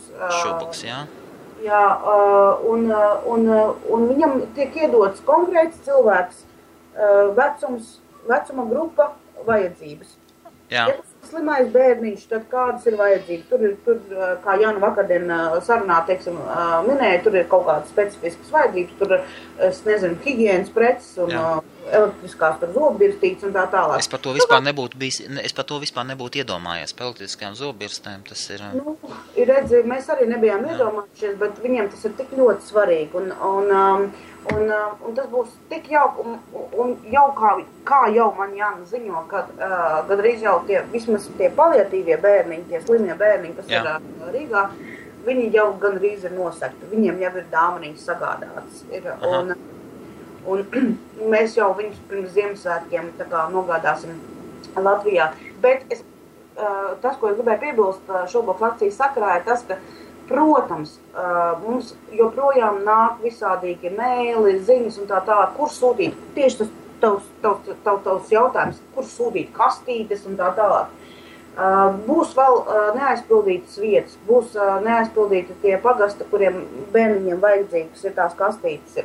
Un tieši tāpēc tiek rīkots šis Latvijas filmu festivāls. Gan tāpēc, gan arī citu iemeslu. Ok, labi. No otra vairoga puses ejam. Cik tad maksā uz katru filmu apskatīties? Par filmu festivālu ir tā, ka tur būs dažādas cenu gradācijas, bet ir tā, ka filmu festivāls notiek 2 dienas. Pirmā diena ir vakarpuse. Tā ir piekdiena. Tas ir 12. decembris, jā. Piekdiena, tā ir lielā atklāšana. tas nozīmē... Milton Keys kinoteātrī, jā? Jā, Milton Keys radošajā centrā, kas atrodas pie dzelzceļa stācijas Arts Central. Tur mašīna ir, kur nolikt? Jā, tur ir, kur nolikt. Bezmaksas stāvvieta? Maksas stāvvieta? To mēs visu paziņosim, visas detaļas tuvākajā laikā. Ļoti labi. bet šobrīd ir tas, ko es varu pateikt, ka 12. notiek lielais grand openings ar izlaidumu gads pirmizrādi. Un šajā pasākumā mēs tātad arī vācam līdzekļus Šūboks akcijai. Un mēs pasakamies paldies un svinam ABN jubileju un atklājam pirmo filmu festivālu un rādam latviešu filmas. Cik maksās latviešu filmu paskatīties? Vai abonementa nopirkt uz vairākām? Jā, tieši tā. Mums ir dažādas cenu vietas. Viens seans maksā diezgan dārgi, 5 paundi. 5 mārciņas, labi. 5 mārciņas. Jā. Bet jāpērk... Un tur tālāk ir, ka var pirkt dienas un visa kopējā festivāla biļeti maksā 30 mārciņas. Ieskaitot after party. Jā, viss kopā divas dienas ir 30 mārciņas. 30 mārciņas. 30 mārciņas. Super. Jo otrajā dienā, sestdienā, ir veseli 7 seansi. Un pirmajā dienā cik ir? Pirmajā dienā ir 2 seansi. Pirmajā dienā. Jā, izlaiduma gads un akmeņi manās kabatās. Tas divas grand ekskluzīva filmas. Jā. Un after partijas un visādi. Tiešām after party būs, jā? Jā, wow. VIP partijas, protams, jā. Tāpēc, ka tās ir svinības un tā tālāk. Un sestdien ir 7 seansi un paralēli vēl bez lielās zāles, kurā notiek latviešu spēlfilmu demonstrācija, ir otra zāle, kurā latviešu bērniem tiek demonstrēta vesela latviešu animācijas filmu programma. Tātad var braukt ģimenes ar bērniem, viņiem ir, kur viņus atstāt atsevišķā zālē. Jā, wow. Cik tur būs multenis? Multenis? Tur multenis griezīsies visu dienu. Visu laiku. Nu, jo latviešiem taču baigi daudz ir. Jā, tur mums ir ļoti daudz. Mūsu programmu sastāda Latvijas kino.lv. Speciāli tieši priekš trimdas latviešiem. Tur būs visādas laukas. Kādi trimdas latvieši, tu ko? Kāda trimda? Nu, beidz. Beidz, Linda. Nu, kāda trimda? Es jau vairs nezinu, kā manipulēt ar šiem te vārdiem. Trimda, diaspora un tā. Zin, kā man ir iebjās? Kāda diaspora? Man diaspora uzreiz asociējas ar Čečenu. Čečens, zin, nesājās apkārt pa Maskavu un šaudās, tāpēc, ka viņam nav dzīves nekur. Bet trimda tas ir, ka tagad piespiedus tevi izsūta. Vai tu esi kaut kur mūts no kara situācijas? Nē, vienkārši mums ir pavērušās iespēja. Ir vieglāk dzīvot, mēs varam bērniem saviem labākus apstākļus nodrošināt. Un tā jau nav trimda, vienkārši tev ir brīva izvēle pārvietoties. Jā, droši. Noteikti kāds pastrīdētos ar tevi šajā jautājumā, bet ja man īsi un ātri jāskaidro kaut kas, tad es operēju ar šiem te vārdiem. Trimda, diaspora un tā tālāk. Tad visi saprot, par ko iet runas. Tas jau tā kā vairāk no mēdījiem nāk, zin. Mēdījiem baigi patīk taisīt katru dienu pa Halloween. Vai ne? Katru dienu ir Halloweens.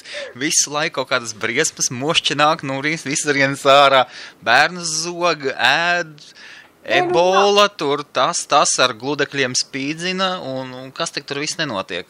Nē, zini, kas ir, Helmut, ko es tev gribu pateikt, vienkārši, arī runāt par šiem trimdus un diasporas jautājumiem, vienkārši tas, ka tas ir arī laikrakstā, teiksim, izvēloties tēmas, tur par ko rakstīt un tā.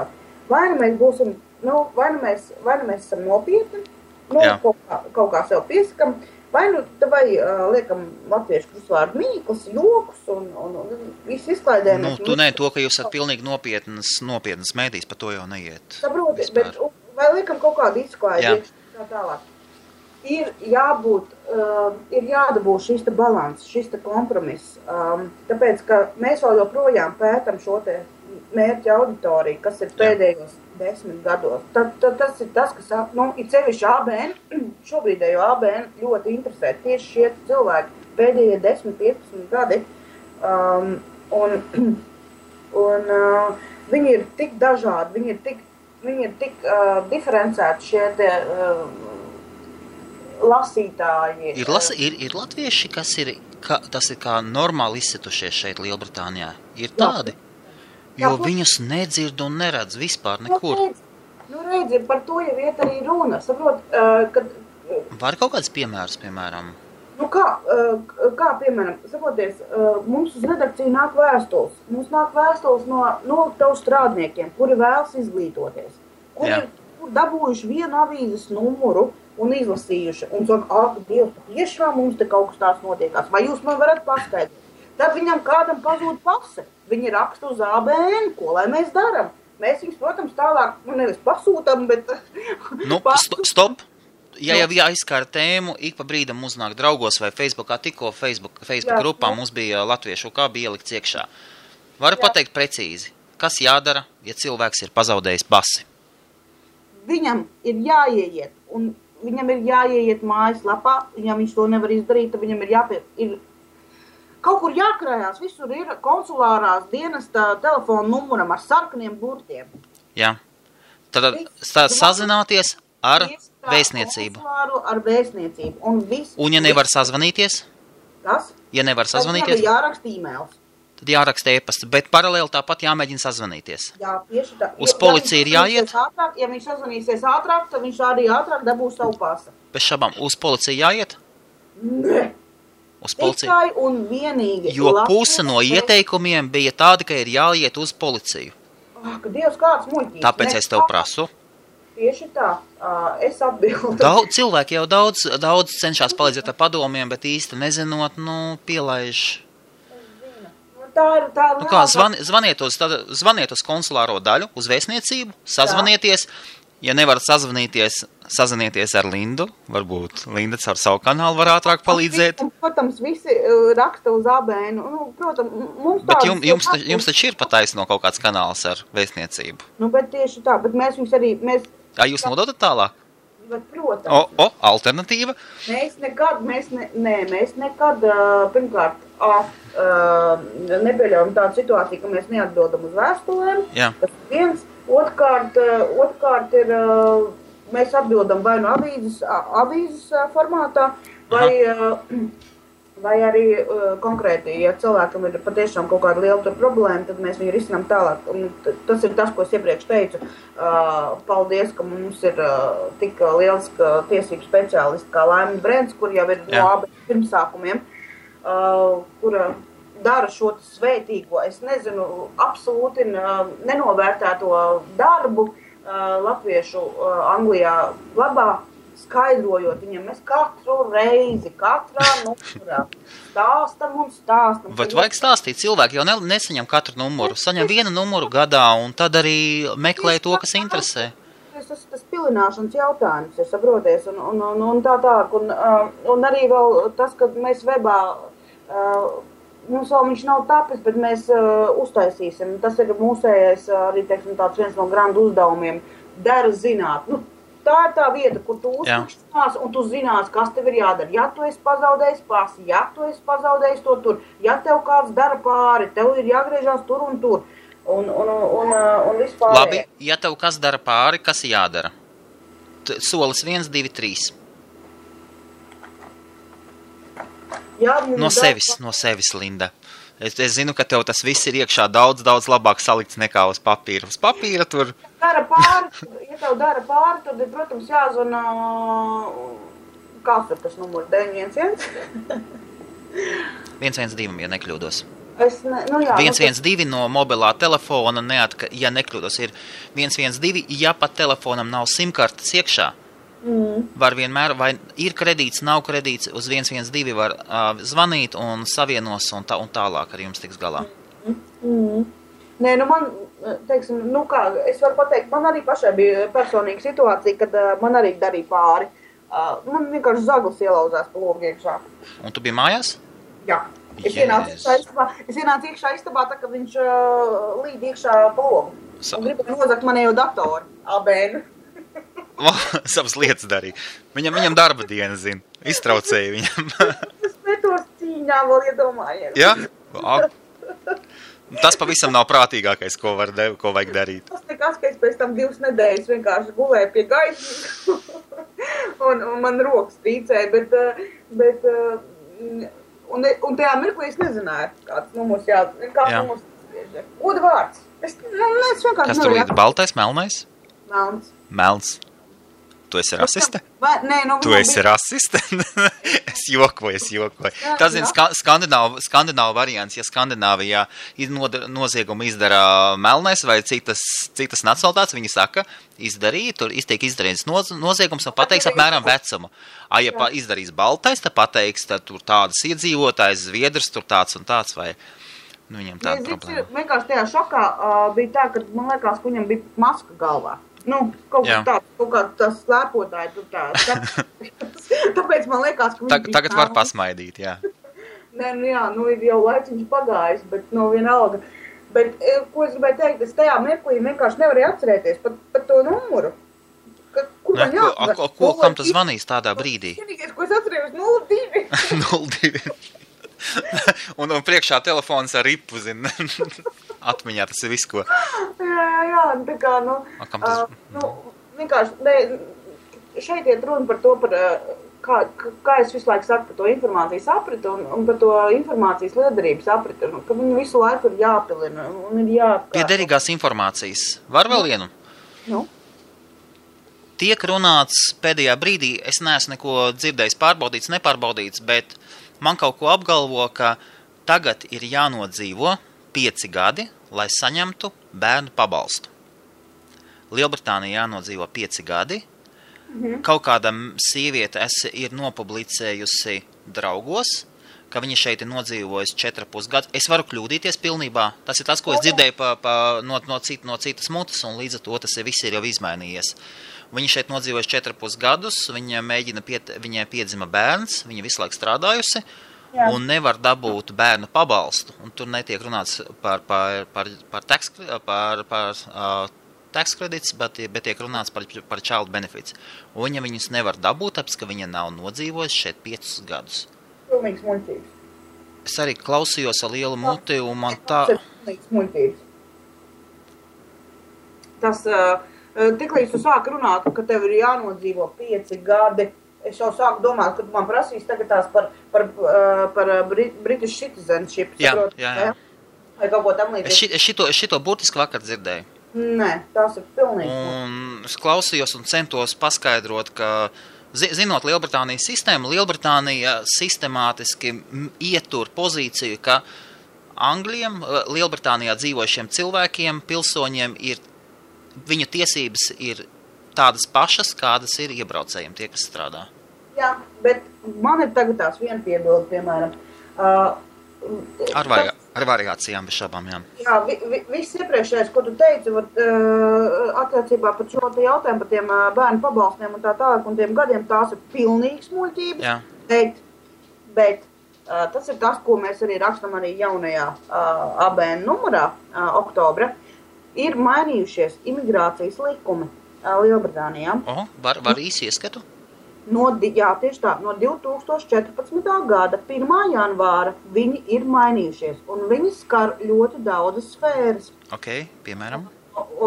Piemēram, tādu kā bezdarbnieku pabalsts. Ja agrāk cilvēki varēja šeit sēdēt uz bezdarbnieku pabalstu, kas nav briti, piemēram, gadu, pusotru, uz šiem te benefitiem un pabalstiem un tā tālāk, tad tagad tās ir 6 mēneši, čau.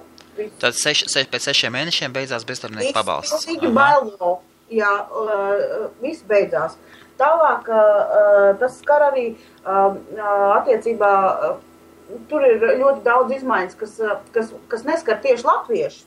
Es domāju, tieši tagadās par latviešiem, jo viņi tur tajās grupās Austrum Eiropas imigranti Jā, bez šaubām, rumāņi un vispārējais, kas tagad tās ir. Viņi ir tieši tāpēc arī pastiprinājuši šos imigrācijas likumus, dēļ tā, kad ir atvērta šīs robežas rumāņiem un tā tālāk. Mēs attiecamies pie grupas, kas ir Eiropas Savienības dalība valstu iebraucēji. Jā, uz mums arī attiecās tagad tās tie jaunie imigrācijas likuma grozījumi. Tāpēc lūdzu, ņemiet... Kaut kas vēl tur ir? Kaut kas vēl tur ir? Nu, pēc tam bez šaubām vajag lasīt, tad, kad... Tur ir ļoti daudz, tur ir diezgan... Kaut kas tāds liels un... Mēs speciāli tieši šajā numurā izveidojām šo te rakstu, kurā ir skati tas, kas attiecās uz mums, uz latviešiem. Un gan par finansiālām iemaksām NHS kasē. Kas tur jāiemaksā? Tur jāsāk pašiem maksāt naudu iekšā NHS kasē? Nu, ka tas varētu būt tā, ka mums būs jāsāk maksāt. Bet tas vēl nav. Tas vēl nav. Tas ir vēl kā... Tas viss ir tādā, teiksim, Vilmi pavadienakas. Līmenī, saproties šobrīd lietas.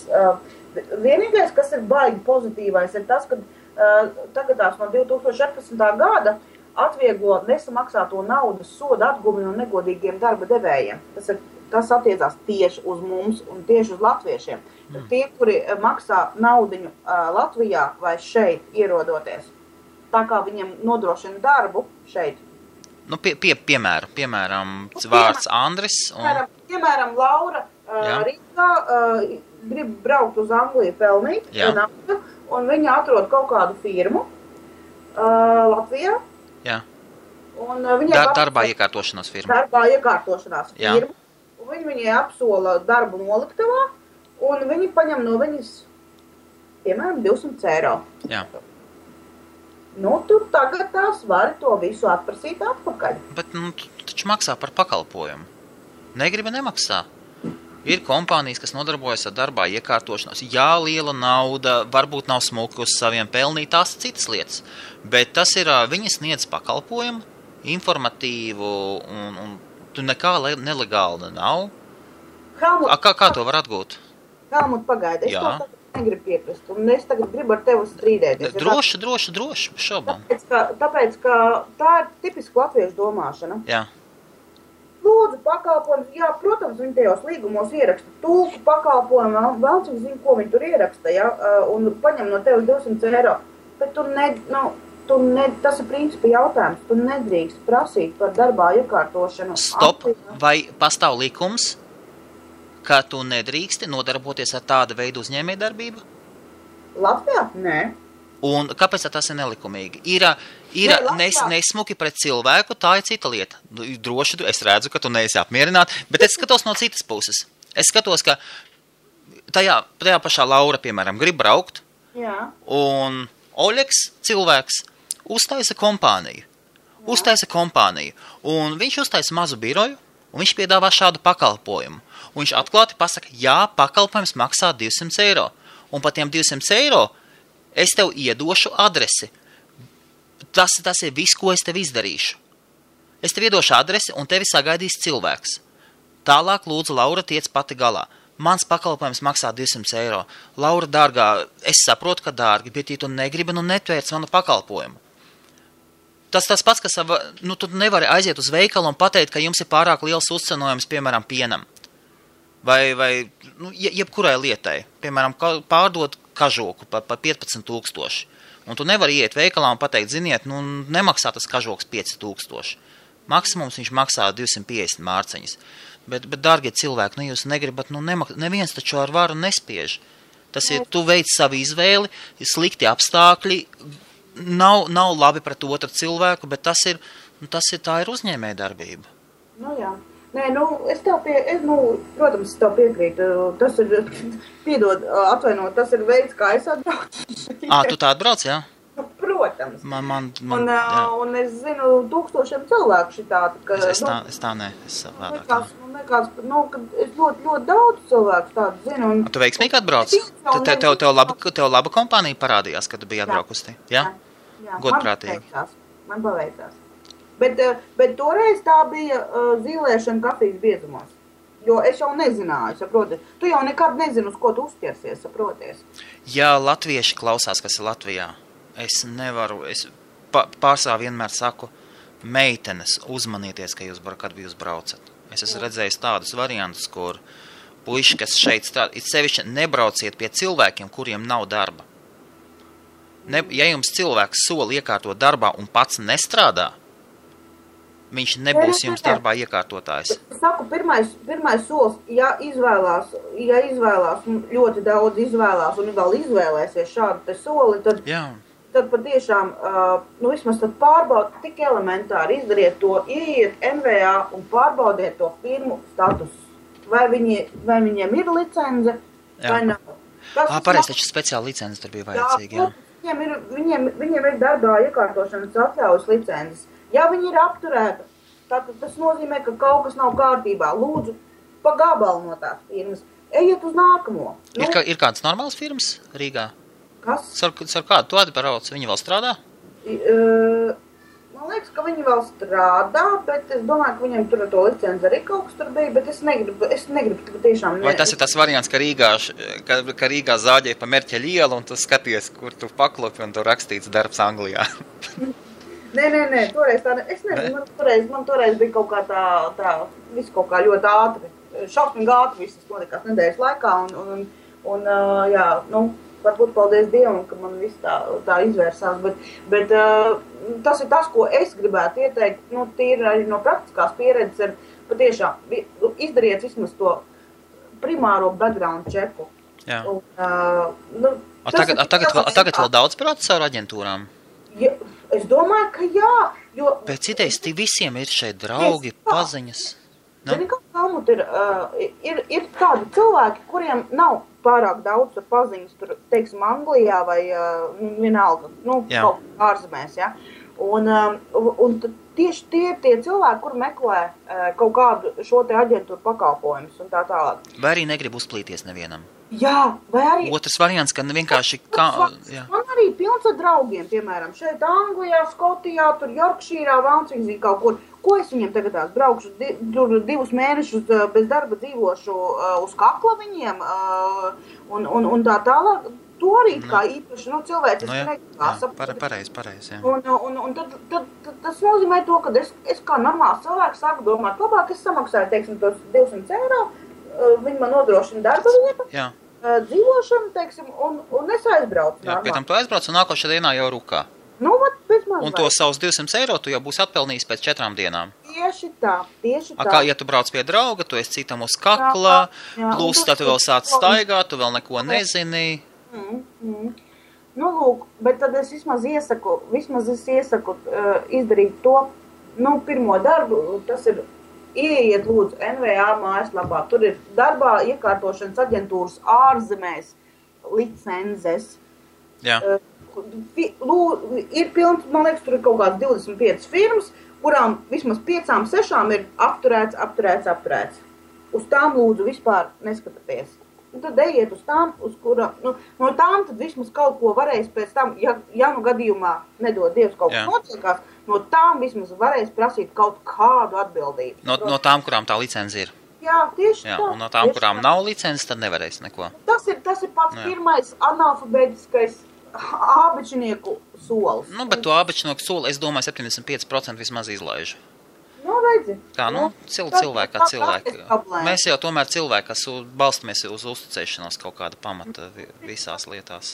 Jā. Kāds kaut ko pateica, kādam kaut kur tur ir darbs, kaut kur tur kāds pateica, ka var izīrēt istabu, un tu atbrauc, un cilvēks sēž uz čemodāna un guļ 5 dienas stacijā. Fantastiski. Var padalīties ar jūsu juristas telefonu numuru, varbūt?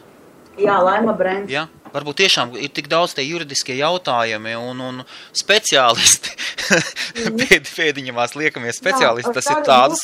Mūsējā ABN eksperte un patstāvīga autora ir Laima Brents, un viņa ir FIQ support ABN konsultante, un viņas numuriņš ir tāds 07 85 06 61 815. Aha, un telefons viņai ir trīniekā, kur viņai ir O2, kā tur? To es gan nezinu, viņai, man liekas, ir Utility Warehouse tas telefons, bet mājaslapa viņai ir Viņai var rakstīt uz kādu e-mailu, ja es varu nosaukt tagad Var, bez šaubām. FIQ, jā. Jā, .lv. Jā.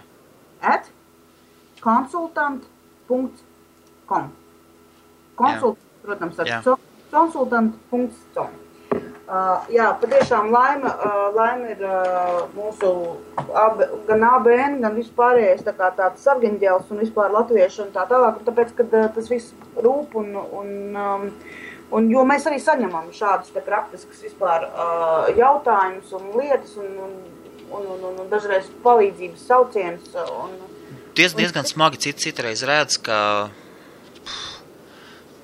uzdod jautājumus, kas cilvēkiem, kas vispār nav kompetenti.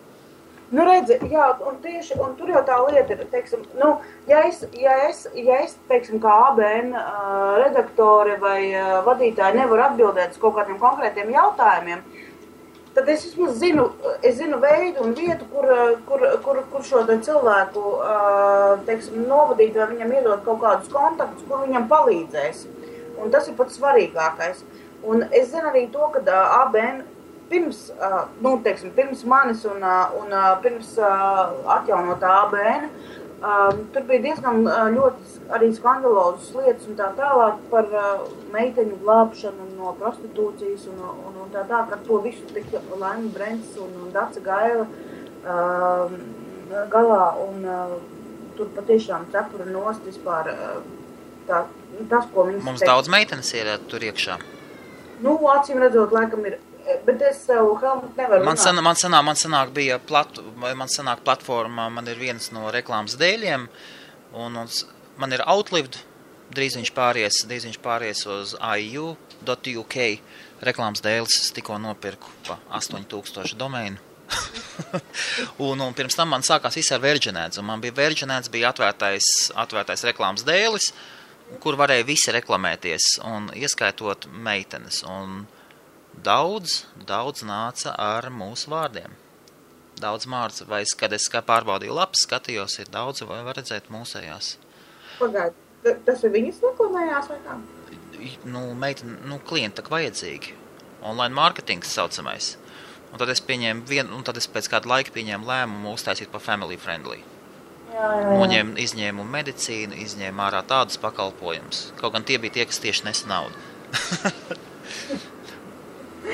Saproti, ar kaut ko visu laiku ir jāriskē. Nē, tas nebija tīri risks, tas bija vienkārši, lai savestu to brendu kārtībā. To brendu kārtībā, bet ir diezgan, un ne jau visas arī ir piespiedu. Es domāju, tur piespiedu kārtā, tur mazākā daļa. Jā, es tā piekrītu. Dažādi cilvēku tipi un dažādas dzīves ir. Bet saproties, tur jau tā lieta, bet tajā meklē, labi, mēs tagad tās nešķiros ar piespiedu, nepiespiedu kārtā, bet ja kaut kāds fakts ir noticies, Jā. Kaut kāds riebīgs vai kaut kas nevēlams, tad sākās zvani. Labi, ja tas vēl ir uz vēstniecību, bet tad sākās šie tie palīgā saucieni un tā tālāk. Un zini, un kāpēc, ja tā godīgi ir, ja tā domājat par visu, par ABN un tā tālāk, par šo trimdas laikrakstu. Vai To vārdu vajadzētu tev no galvas izsvītrot ārā. Aizsītīt uz labi. Saki pārpilnības zeme, tā kā no skalbas zina. bet man pēdējās 2 nedēļas gribas saukt to visu laiku par trimdu.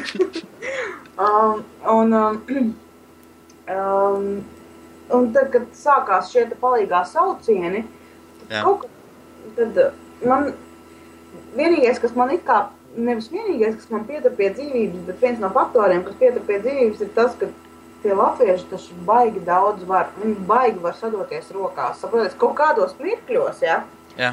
Ja tur cilvēks mirst, piemēram, šeit, es nezinu, tur Anglijā vai kaut ko tam līdzīgi. Mums bija, kur puisis nomira un māsa bija atbraukusi un savāca naudu. Jā, visi salikāmies kopā un kā, jā. Jā, saprot. Un tas ir tas, ko es, piemēram, pati no savas pieredzes ABN-ā novērojot tos šūboks akciju, saproties, ja? Man ir pamatotas bailes šogad, kad mēs esam ieviesuši to, ka pašiem jāsūta ir. Mums ir pamatotas bailes, ka cilvēki, protams, kastīt viņš savākt var pa 10 puņķikiem, ja?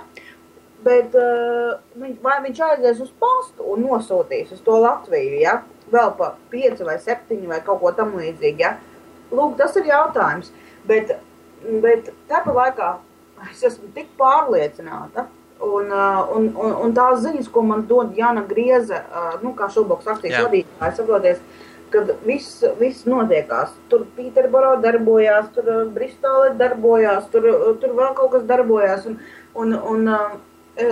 Kur visvairāk latvieši ir sagājuši vispār kopā? Atvaino, ka izsiet no Šūboks te vārā, bet teiksim tādās lielākos bariņos, kur ir?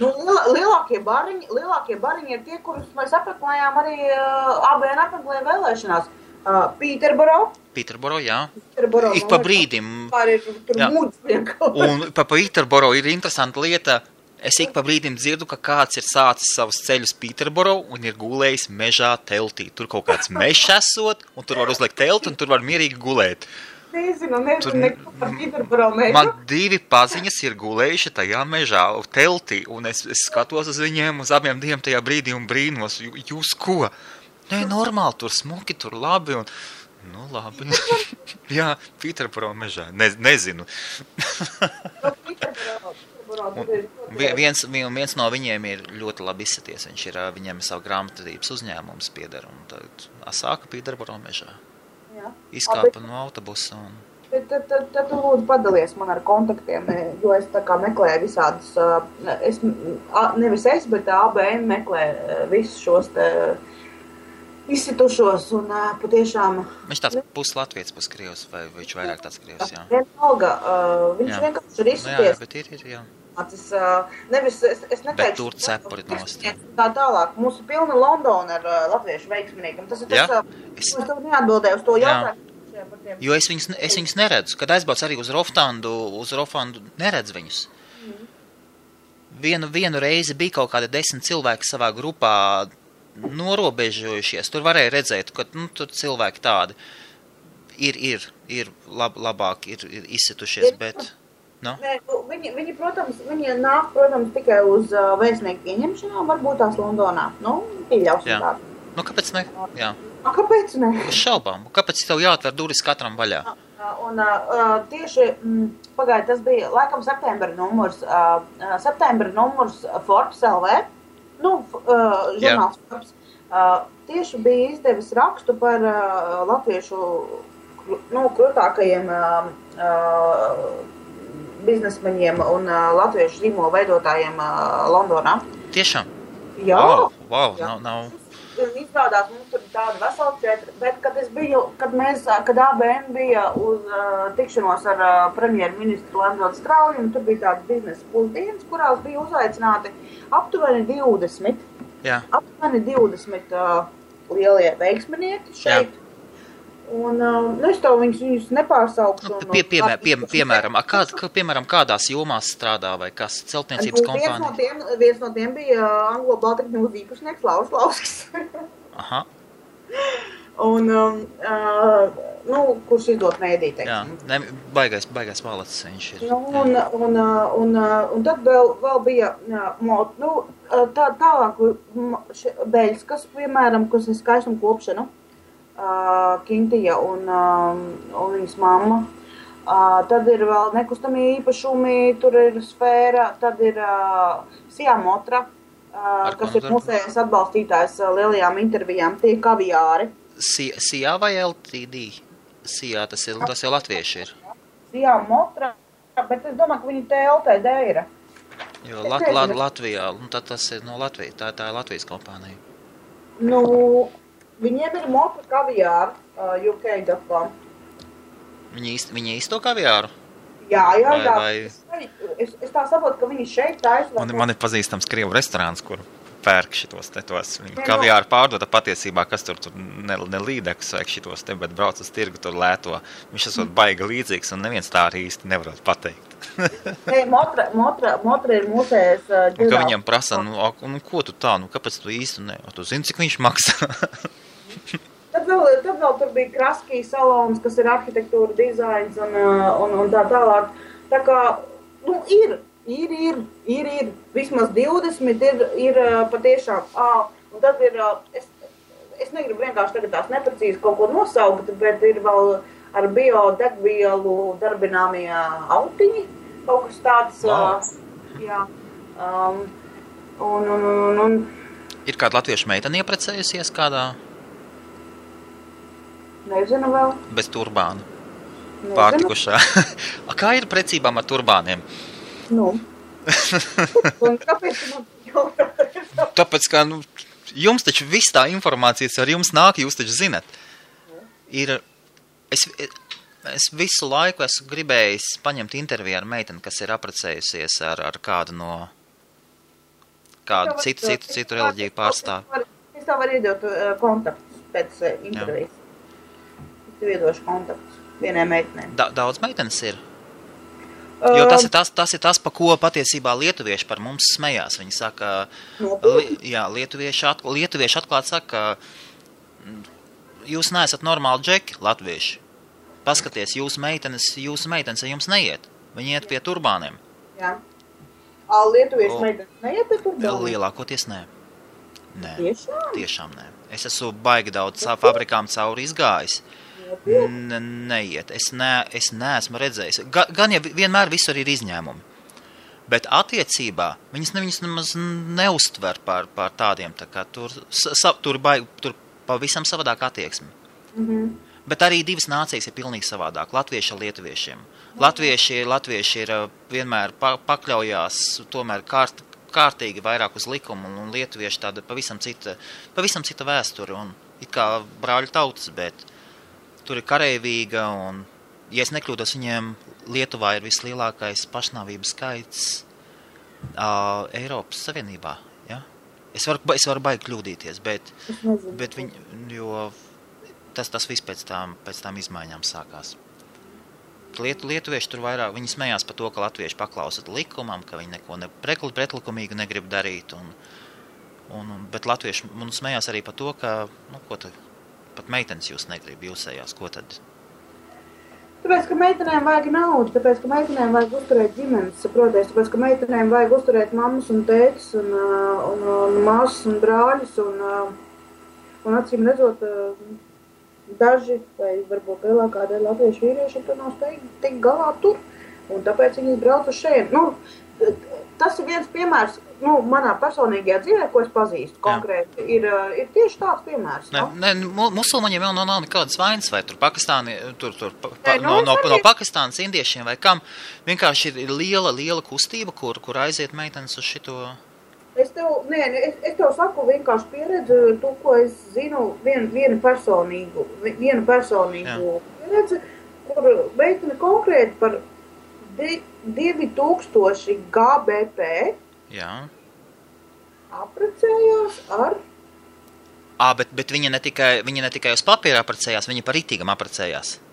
Uz papīra apprecējās. Aha. Viņa dzīvo ar latviešu puisi šobrīd jau 2 gadus un tā tālāk. Tā, Linda, pabrīdināsim publiskā telpā. Davai uzreiz, meitenes, ja jūs klausaties, ir krimināla atbildība par šādu pasākumu. Ja fakti notiek. Standarta cena ir 5000. Ir standarta cena, kas jau vairākus gadus turās, ir 5000. Ir klienti, ir pakistānieši, ķīnieši, tie 2 lielākie klienti. Un ir standarta cena 5000. Ir arī tad, kad puiši precās pa naudu. Bet tajā pašā brīdī Linda pārtver sarunu, pastāst par kriminālu atbildību. Tur tev labāk ir. Baigi gribās pielikt tā, lai tādas lietas zina. Cilvēki paklausās, ka viegla nauda un... Protams, ka tā ir viegla nauda, bet it kā izklausās, ka tā ir baigi vieglā nauda, bet manējā gadījumā personīgajā, ko es pazīstu, tur figurē tikai 2000. Jā, pa lēto dabūja. Apmēr. Nē, tā ir. Tas skaitās, ir standarts, kur maksā 5000. Tas ir... Nu, es pirmo reizi dzirdu 5000. Man jau likās, ka jau tā standarta cena jau ir tik tā nokritusies, jau, kad tie ir 2000, tas jau ir daudz vēl, saproties. Un tā. Iedomājies kaut kādam cilvēkam no kaut kādiem dziļiem laukiem, kuri ir iegrimuši parādos kaut kādos kredīta reformās vai kaut ko tam līdzīgi, ja, kāpēc nē? It kā liekas, kāpēc nē? Parādās tā kā izeja. Tā ir, ļoti daudzām meitenēm noteikti tā ir bijusi izeja, bet, pirmkārt, nedrīkst darīt tādas lietas, tas ir viens, otrkārt, tas ir forbidden by law, tas ir... Meitenes saprot, es Linda pārtraukšu, tur ir tā puse, kas precās, viņi jau neriskē. Viņi neriskē vispār, jo tas, kas notiek, ir, piemēram, ja samaksā puisis no Pakistānas, un viņš samaksā, piemēram, 5000 pa laulībām, jūs noslēdzat laulību, pēc tam nāks pārbaudas, jūs kopā nedzīvojat. Ir speciālisti atstrādāti, pieķer, puisi izsūta ārā no valsts, viņam nekas cits nenotiek, viņu tikai izsūta ārā no valsts. Viņi precās lielākoties dēļ vīzām. Jā, protams. Tas ir tāpēc, ka vai citas iespējas nav, vai kā. Tā, viņš tu neko nezaudē. Viņš jau gatavs to, ka ir izbraukt, un tas tāds solis, pie kura ķerās. Bet meitenei tev nāks krimināla atbildībā, ieskaitot, tur ir cietumsods, nav cietumsods. Es domāju, ka nav. Nē, es dzirdēju, ka tur tur bija iespējamais cietumsods, kaut kas tam līdzīgs. Jā. Bet es baidos kaut ko. Tā arī nav vispār nekad nepiešķir un tā kaut kas tam līdzīgs. Jā. Šis te jautājums ir baigi trikījis, ja tā godīgi. Ja neko nepiešķir, te varbūt var. Bet mani uztraucas vairāk, mani šajā situācijā uztraucas vairāk tas, ka, labi, meitenes precās tur pa 2, pa 5 štukām vai vienalga kas, bet kas ar viņām notiekās pēc tām laulībām? Saprot, man liekas tas gadījums, kad tev paveicās, ir viens no... Kā tavai paziņai bija? Es tev pateikšu, manai paziņai ir viens no 98% variantu, kurā tā otra puse neliekās neko zinis, tu dzīvo savu dzīvi, es dzīvoju savu dzīvi. Mums ir tikai papīrs starpā. Proti, ja? Un tad kopā aiziet uz Latvijas vēstniecību, ja? Jā. Noteiktos laika posmos, teiksim, ja? Un tas ir arī viss, bet ir tik daudz variantu, bet tie ir pārējie 98% varianti, kuros notiek sišanas un visas pārējās briesmu lietas. Aprecās pa naudu un tad vēl kaut ko prasa? Protams, ka prasa un izmanto un vispārējais un tā tālāk. Un tad arī sāk nākt, piemēram, uz ABN tādi meili, es pieļauju uz vēstniecību, tur tādi ir tūkstošiem ir. Ar kuriem ir jātiek galā vienkārši. To es arī gribu, piemēram, šokar apsīt vēstniekam Andrim Teikmanim par šo jautājumu. Kā mēs to vispār risinām, vai mēs risinām un tā tālāk.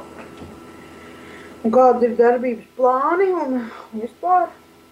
Jo, latviešu meitenes ir diezgan tāds gards kumosiņš. Meiteņu jautājums bija ļoti aktuāls pirms 2 gadiem, kad tur, patiešām tur notikās diezgan skandalozas lietas un tā tālāk. Bet, zini, kas ir, ka nekas jau nemainās.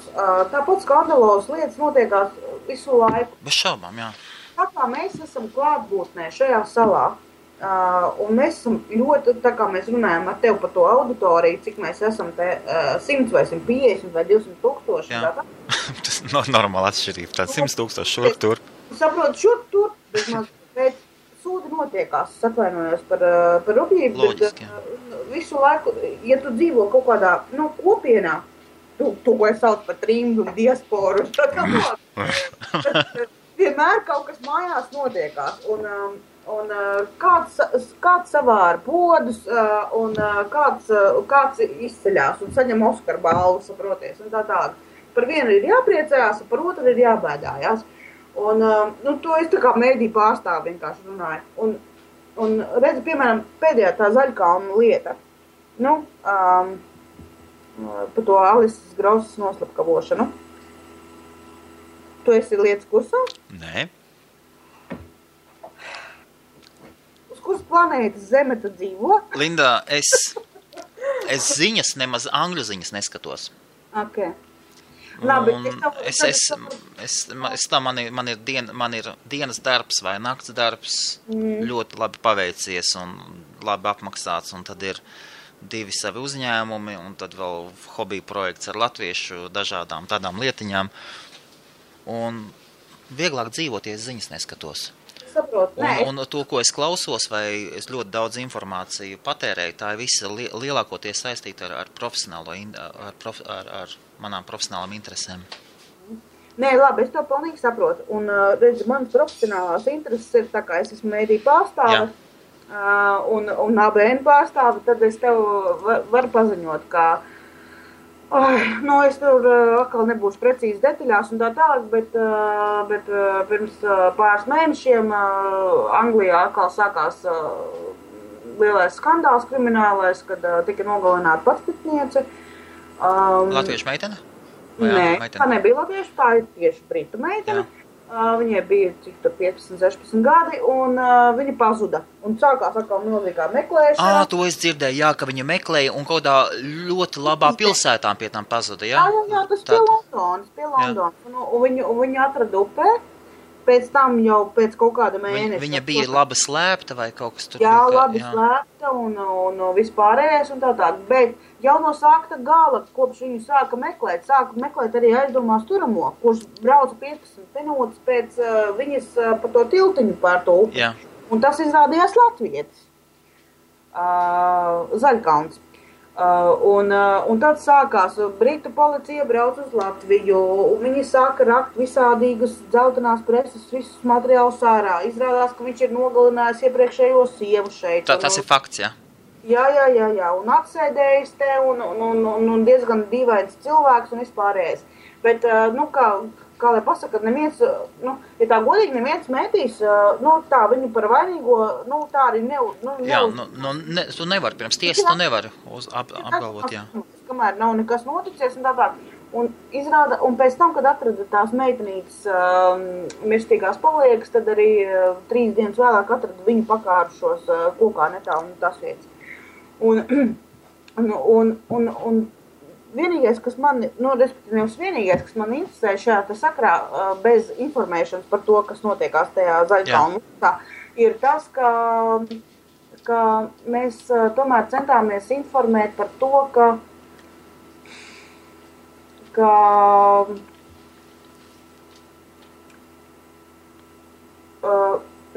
bez vainas vainīgais un tā tālāk nekas jau vēl nav pierādīts, bet tās sabiedrības attieksme, kas notikās, mēdījos. Jā. Visi, are you Latvian? Jā, Zaļkalns. Saproties? Bez maz vai kaut kāds, viņu tajā mirklī, kad viņi meklēja to meiteni, kad viņi atrada, un kad atrada tā latvieši, tur bija jau izplatīts, ka viņš ir aizdomās turamais, un kad atrada viņu vēl līdzi, saproties, sākās kaut kāda absolūtākā, tāda pretreakcija pret latviešiem, un tad sāk runāt, kāpēc vispār tie Austrum Eiropas imigranti vispār atrodās mūsu valstī, saproties, vienalga latvieši, lietuvieši, poļi. Pa to viņi vienmēr. Jā. Tur jebkurš iemesls tam der. Es saprotu, ka katrā ģimenē ne bez idioti, ja, saproties, un tā tālāk. Katrā mežā līki koki. Tā to saka. Bet vienkārši tas Latvijas tēls, līdz ar viņu tika tā kā baigi. Es par to pārliecinājos pati, kad es aizgāju uz savējo vietējo veikalu, un pēkšņi kaut kā pārdevējs, kaut kā baigi gribēja runāties ar mani, un viņš saka, no kurienes tu esi? Polija, Lietuva? Es saku, nē, Latvija. Latvija, Zaļkalns. Apmēram, tas notika tajās dienās. Paga, paskaties, kā var sarunu nomainīt. Atceries Gati? Gatis Skandis? Atceries? Jā, atceros. Wow, kā tas nodimdināja Nu, jā. Man darbā cits darbs.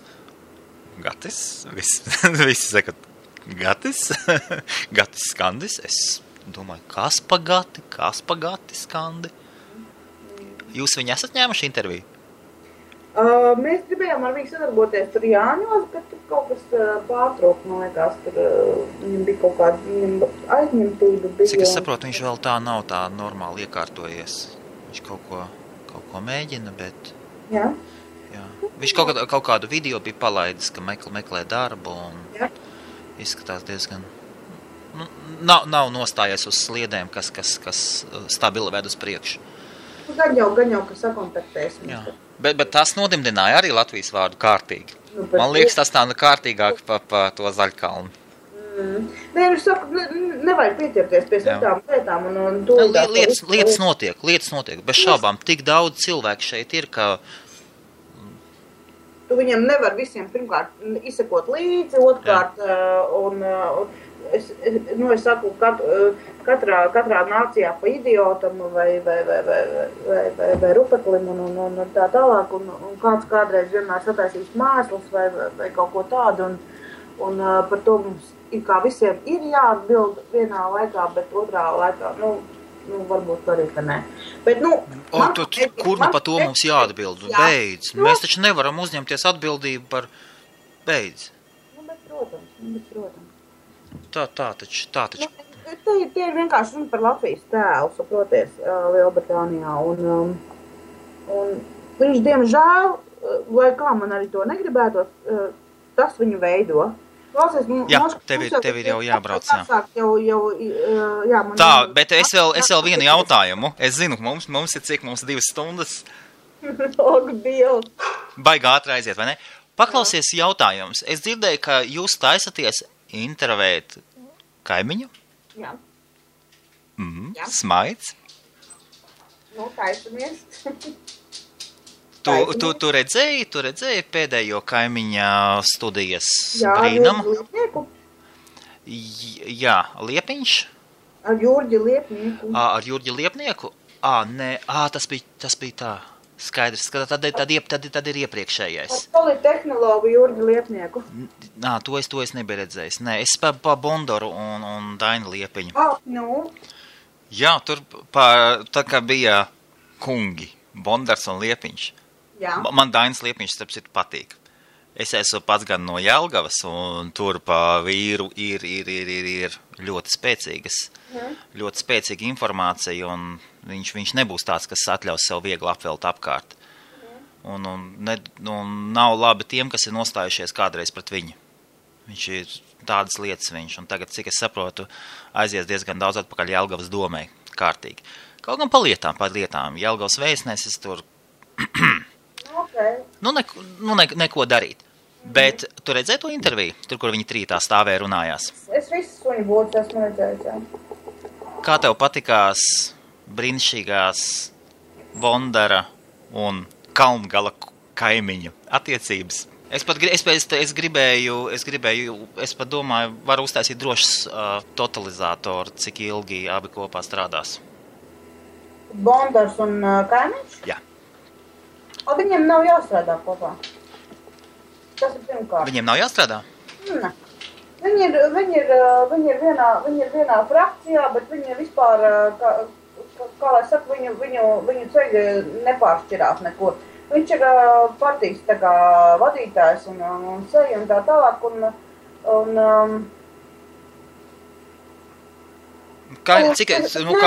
Kaimiņš tur tik atklāti paziņoja, ka es pa kaimiņu vairāk, tāpēc, ka mūsējie vairāk tur pa viņu ļoti daudzi uzskata viņu pa kaut kādu, pasaules glābēju, bet nenolīdzot to, ka viņš tur labas lietas, labas idejas, bet tur ir veselīgi jāskatās, es tā domāju, baigais konflikts viņu abu starpā ir. Tur var būt vienalga kāds konflikts vai nekonflikts viņu starpā, viņiem abiem diviem tas ir un bija izdevīgi. Pirms vēlēšanām, jā. Pirms vēlēšanām, jā, un arī pēc vēlēšanām tagadās. Tu saproti, viss notiksies tā, kā tam ir jānotiek pēc vēlēšanām. Tas, kad vai Arturs būs kaut kāds darītājs Saeimā, un arī tajās komisijās, kurās viņš ir, tieši tajā raidījumā, es arī pirmo reizi izdzirdēju, kurās komisijās viņš ir ievēlēts, un viena no tām komisijām ir tas, kas attiecās uz mums, uz ārzemju latviešiem. Jā, tieši tas ir, jā. Integrācijas un tā tālāk. Lūk, tas ir tas jautājums, ko es gribētu saglabāt intrigu, un es vēlētos pajautāt viņam Rīgā. Jā. Un jūs varēsiet lasīt nākamajā ABN numurā. Kad iznāks nākamais numurs? Nu, novembrī. Viņš iedos interviju? Kā lūdzu? Viņš jau var neiedot interviju. Nu, var arī neiedot, bet nu redzēsim. Tāpēc mēs viņam arī paprasīsim, tāpēc, ka viņš visu laiku viņš viens no viskaļākajiem deputātu kandidātiem, kurš bļaustījās, viņš pat aizbrauc līdz īrijai. Jā, patiesībā, es to paskatījos, pēc 10 minūtēm izslēdzu ārā. Jā, nu labi, nu, ja tev bija grūti to skatīties, es to noskatījos līdz galam, bet nu, teiksim, tas viņa, kā lai pasaka, nostādījums, tas, ka viņš runā, un vienīgais, tas raidījums, par ko mēs tagad tās runājam, kur bija Mārtiņš Bondars un tā, man nošokēja, zini, kas, Helmut, vislielākais šoks man bija tajā raidījumā, bija tas, ka viņi sāk runāt par tiem deputātiem, kuri bijuši ārzemēs, un tas ir tas, ar ko ar ABN šobrīd nodarbojās. Par to Latvijas valdības interesi par mums interesē šeit. Ka tikai divi deputāti bija atbraukuši uz ārzemēm. Tā nebija? Dāniju vai Īriju. Jā. Un no sākuma kaimiņš tur stāvot, es vienīgais. Nu jā, taču uz viņa pamata arī tie pārējie divi tikuši ir iekšā. Jā. Mārtiņš Bondars savukārt norādīja ļoti precīzi. Nē, nevajag, paga. Laimdota straujuma arī Londonā. Nu labi, viņi tur bija kaut kādā tur darba vizītē un tā. Jā, pa valsts līdzekļiem un jā. Jā, viņa bija darba vizītē, bet viņa sniedza interviju ABN-am, viņa runāja ar mums, viņa tikās ar tautiešiem, kurai viņai Daugavas Vanagu namā viņai uzdeva ļoti... Daugavas Vanagu namā, nu tas ir, kur vēl reprezentatīvāku vietu paņemt? Nē, nu labi, nerunāsim. Nu tas pa citu, jā. Nu, saproties, nerunāsim par vietu un tā, bet viņai tur arī uzdeva neārts jautājums, ja tā godīgi, saproties. Nu, ko jūs tagad tās darīsiet, kāpēc jūs mūs neklausieties? Tu tur arī bija, ja? Jā, protams, jā. Un ABN YouTube kanālā var apskatīties visu to tikšanos un visu tos jautājumus. Nezināju, paskatīšos. Jā, lūdzu, laipni lūgti, var ABN YouTube kanālā var apskatīties premjerministras tikšanos ar tautiešiem, ko viņi teica pirms vēlēšanām, starp citu. Forša sieviete, vai ne? Es nezinu, es tā no malas skatoties īpaši neiedziļinos, man viņa kā cilvēks baigi patīk, tāds cilvēciskais tips. Nu, es nekad savējos intervējumos objektus nepārunāju. Jā. Un tā intervija ir tāda, kāda viņi ir, un tie ir tie jautājumi, kurus es vēlējos uzdot. Un uz tiem es vēlējos saņemt atbildes. Un man liekas, pats galvenais, ko es, piemēram, kā žurnālistu vai kā redaktoru un tā tālāk, ko es gribu dabūt no intervijas, ir tas, vai es dabūnu atbildes uz saviem jautājumiem. Un, ja es viņus nedabūnu, tad es cenšos viņus visu laiku dabūt. Vai arī uzdot nākošo jautājumu. Labi, viņa bija, vēl kāds bija atbraucis?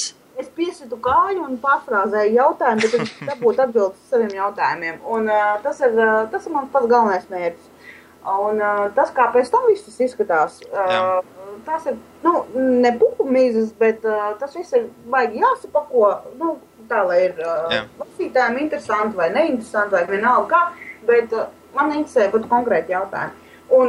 Un es no Laimdotas straujumas dabūju, man liekas, ka es dabūju ārā kaut ko baigi vērtīgu.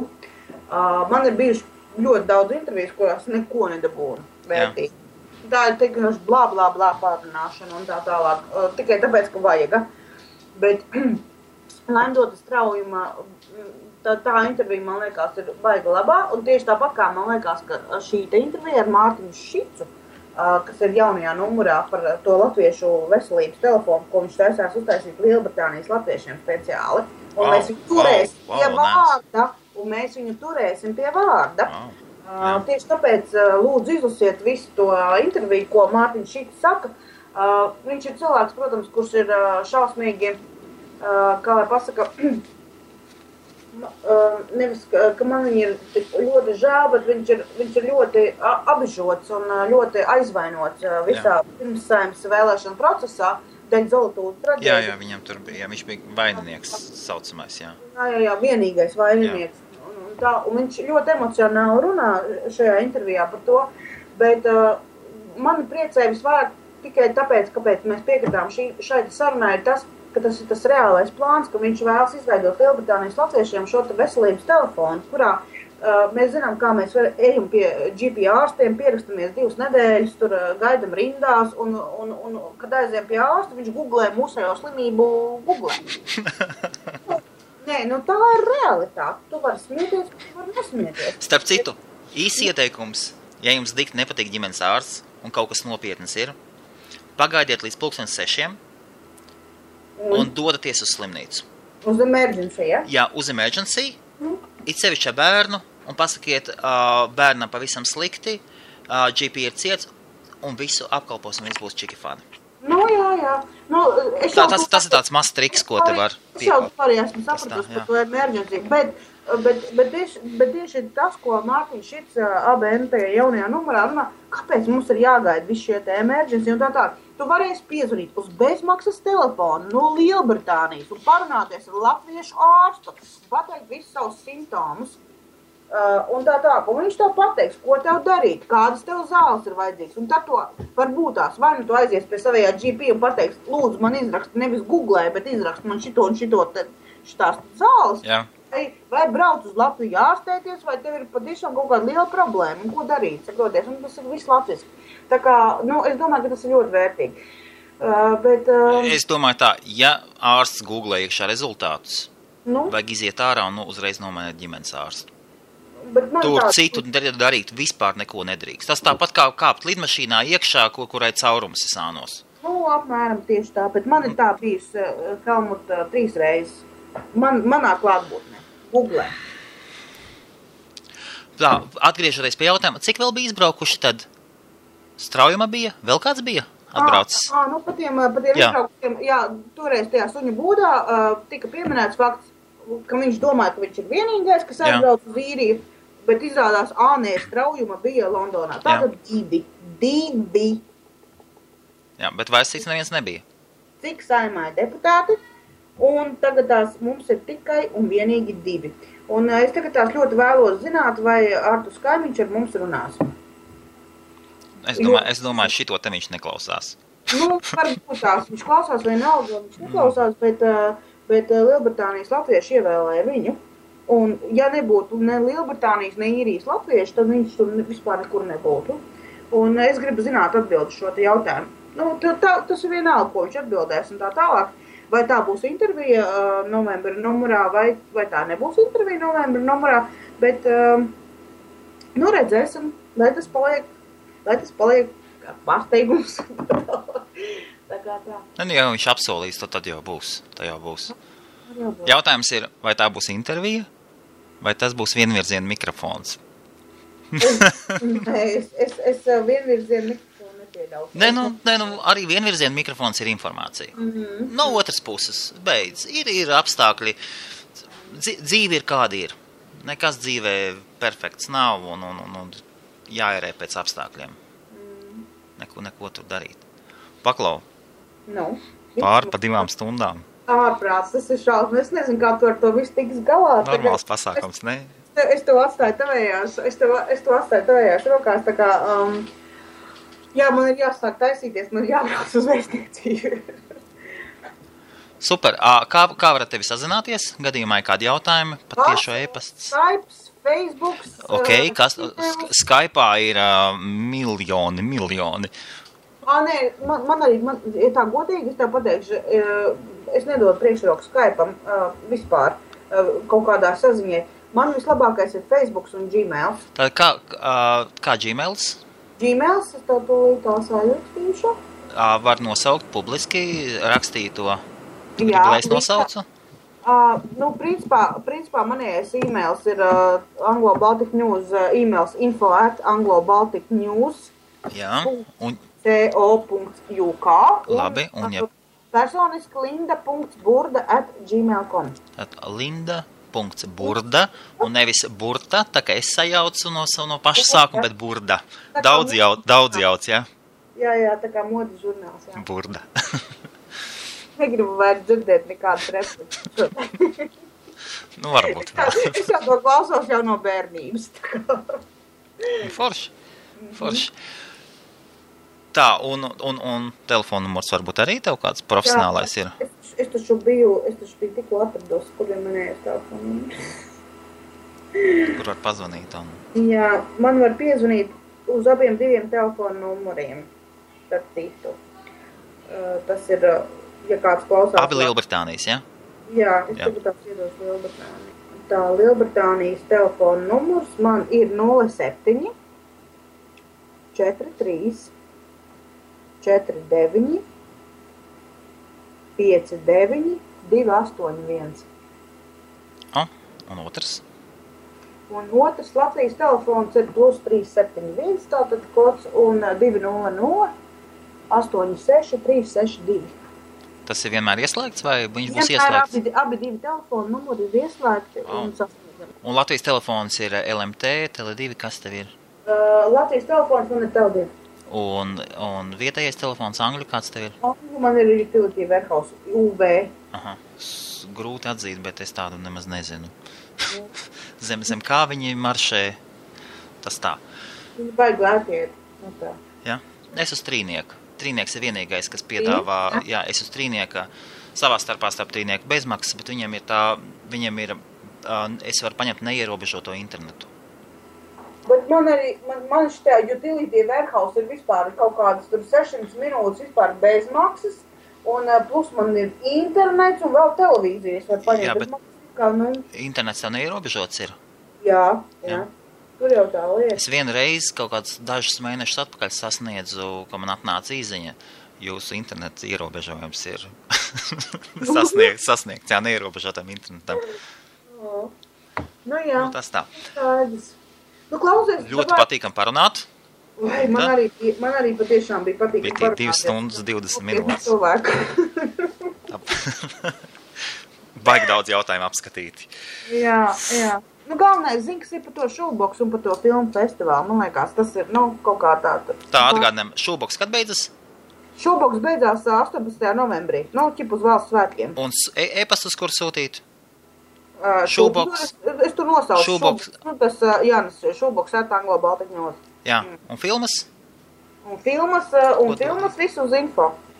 Filmas visu uz info, vai arī zvaniet, telefonu numuri ir. Jā, tieši tā. Zvanīt jebkurā diennakts laikā. 4 no rīta baigi foršie zvani.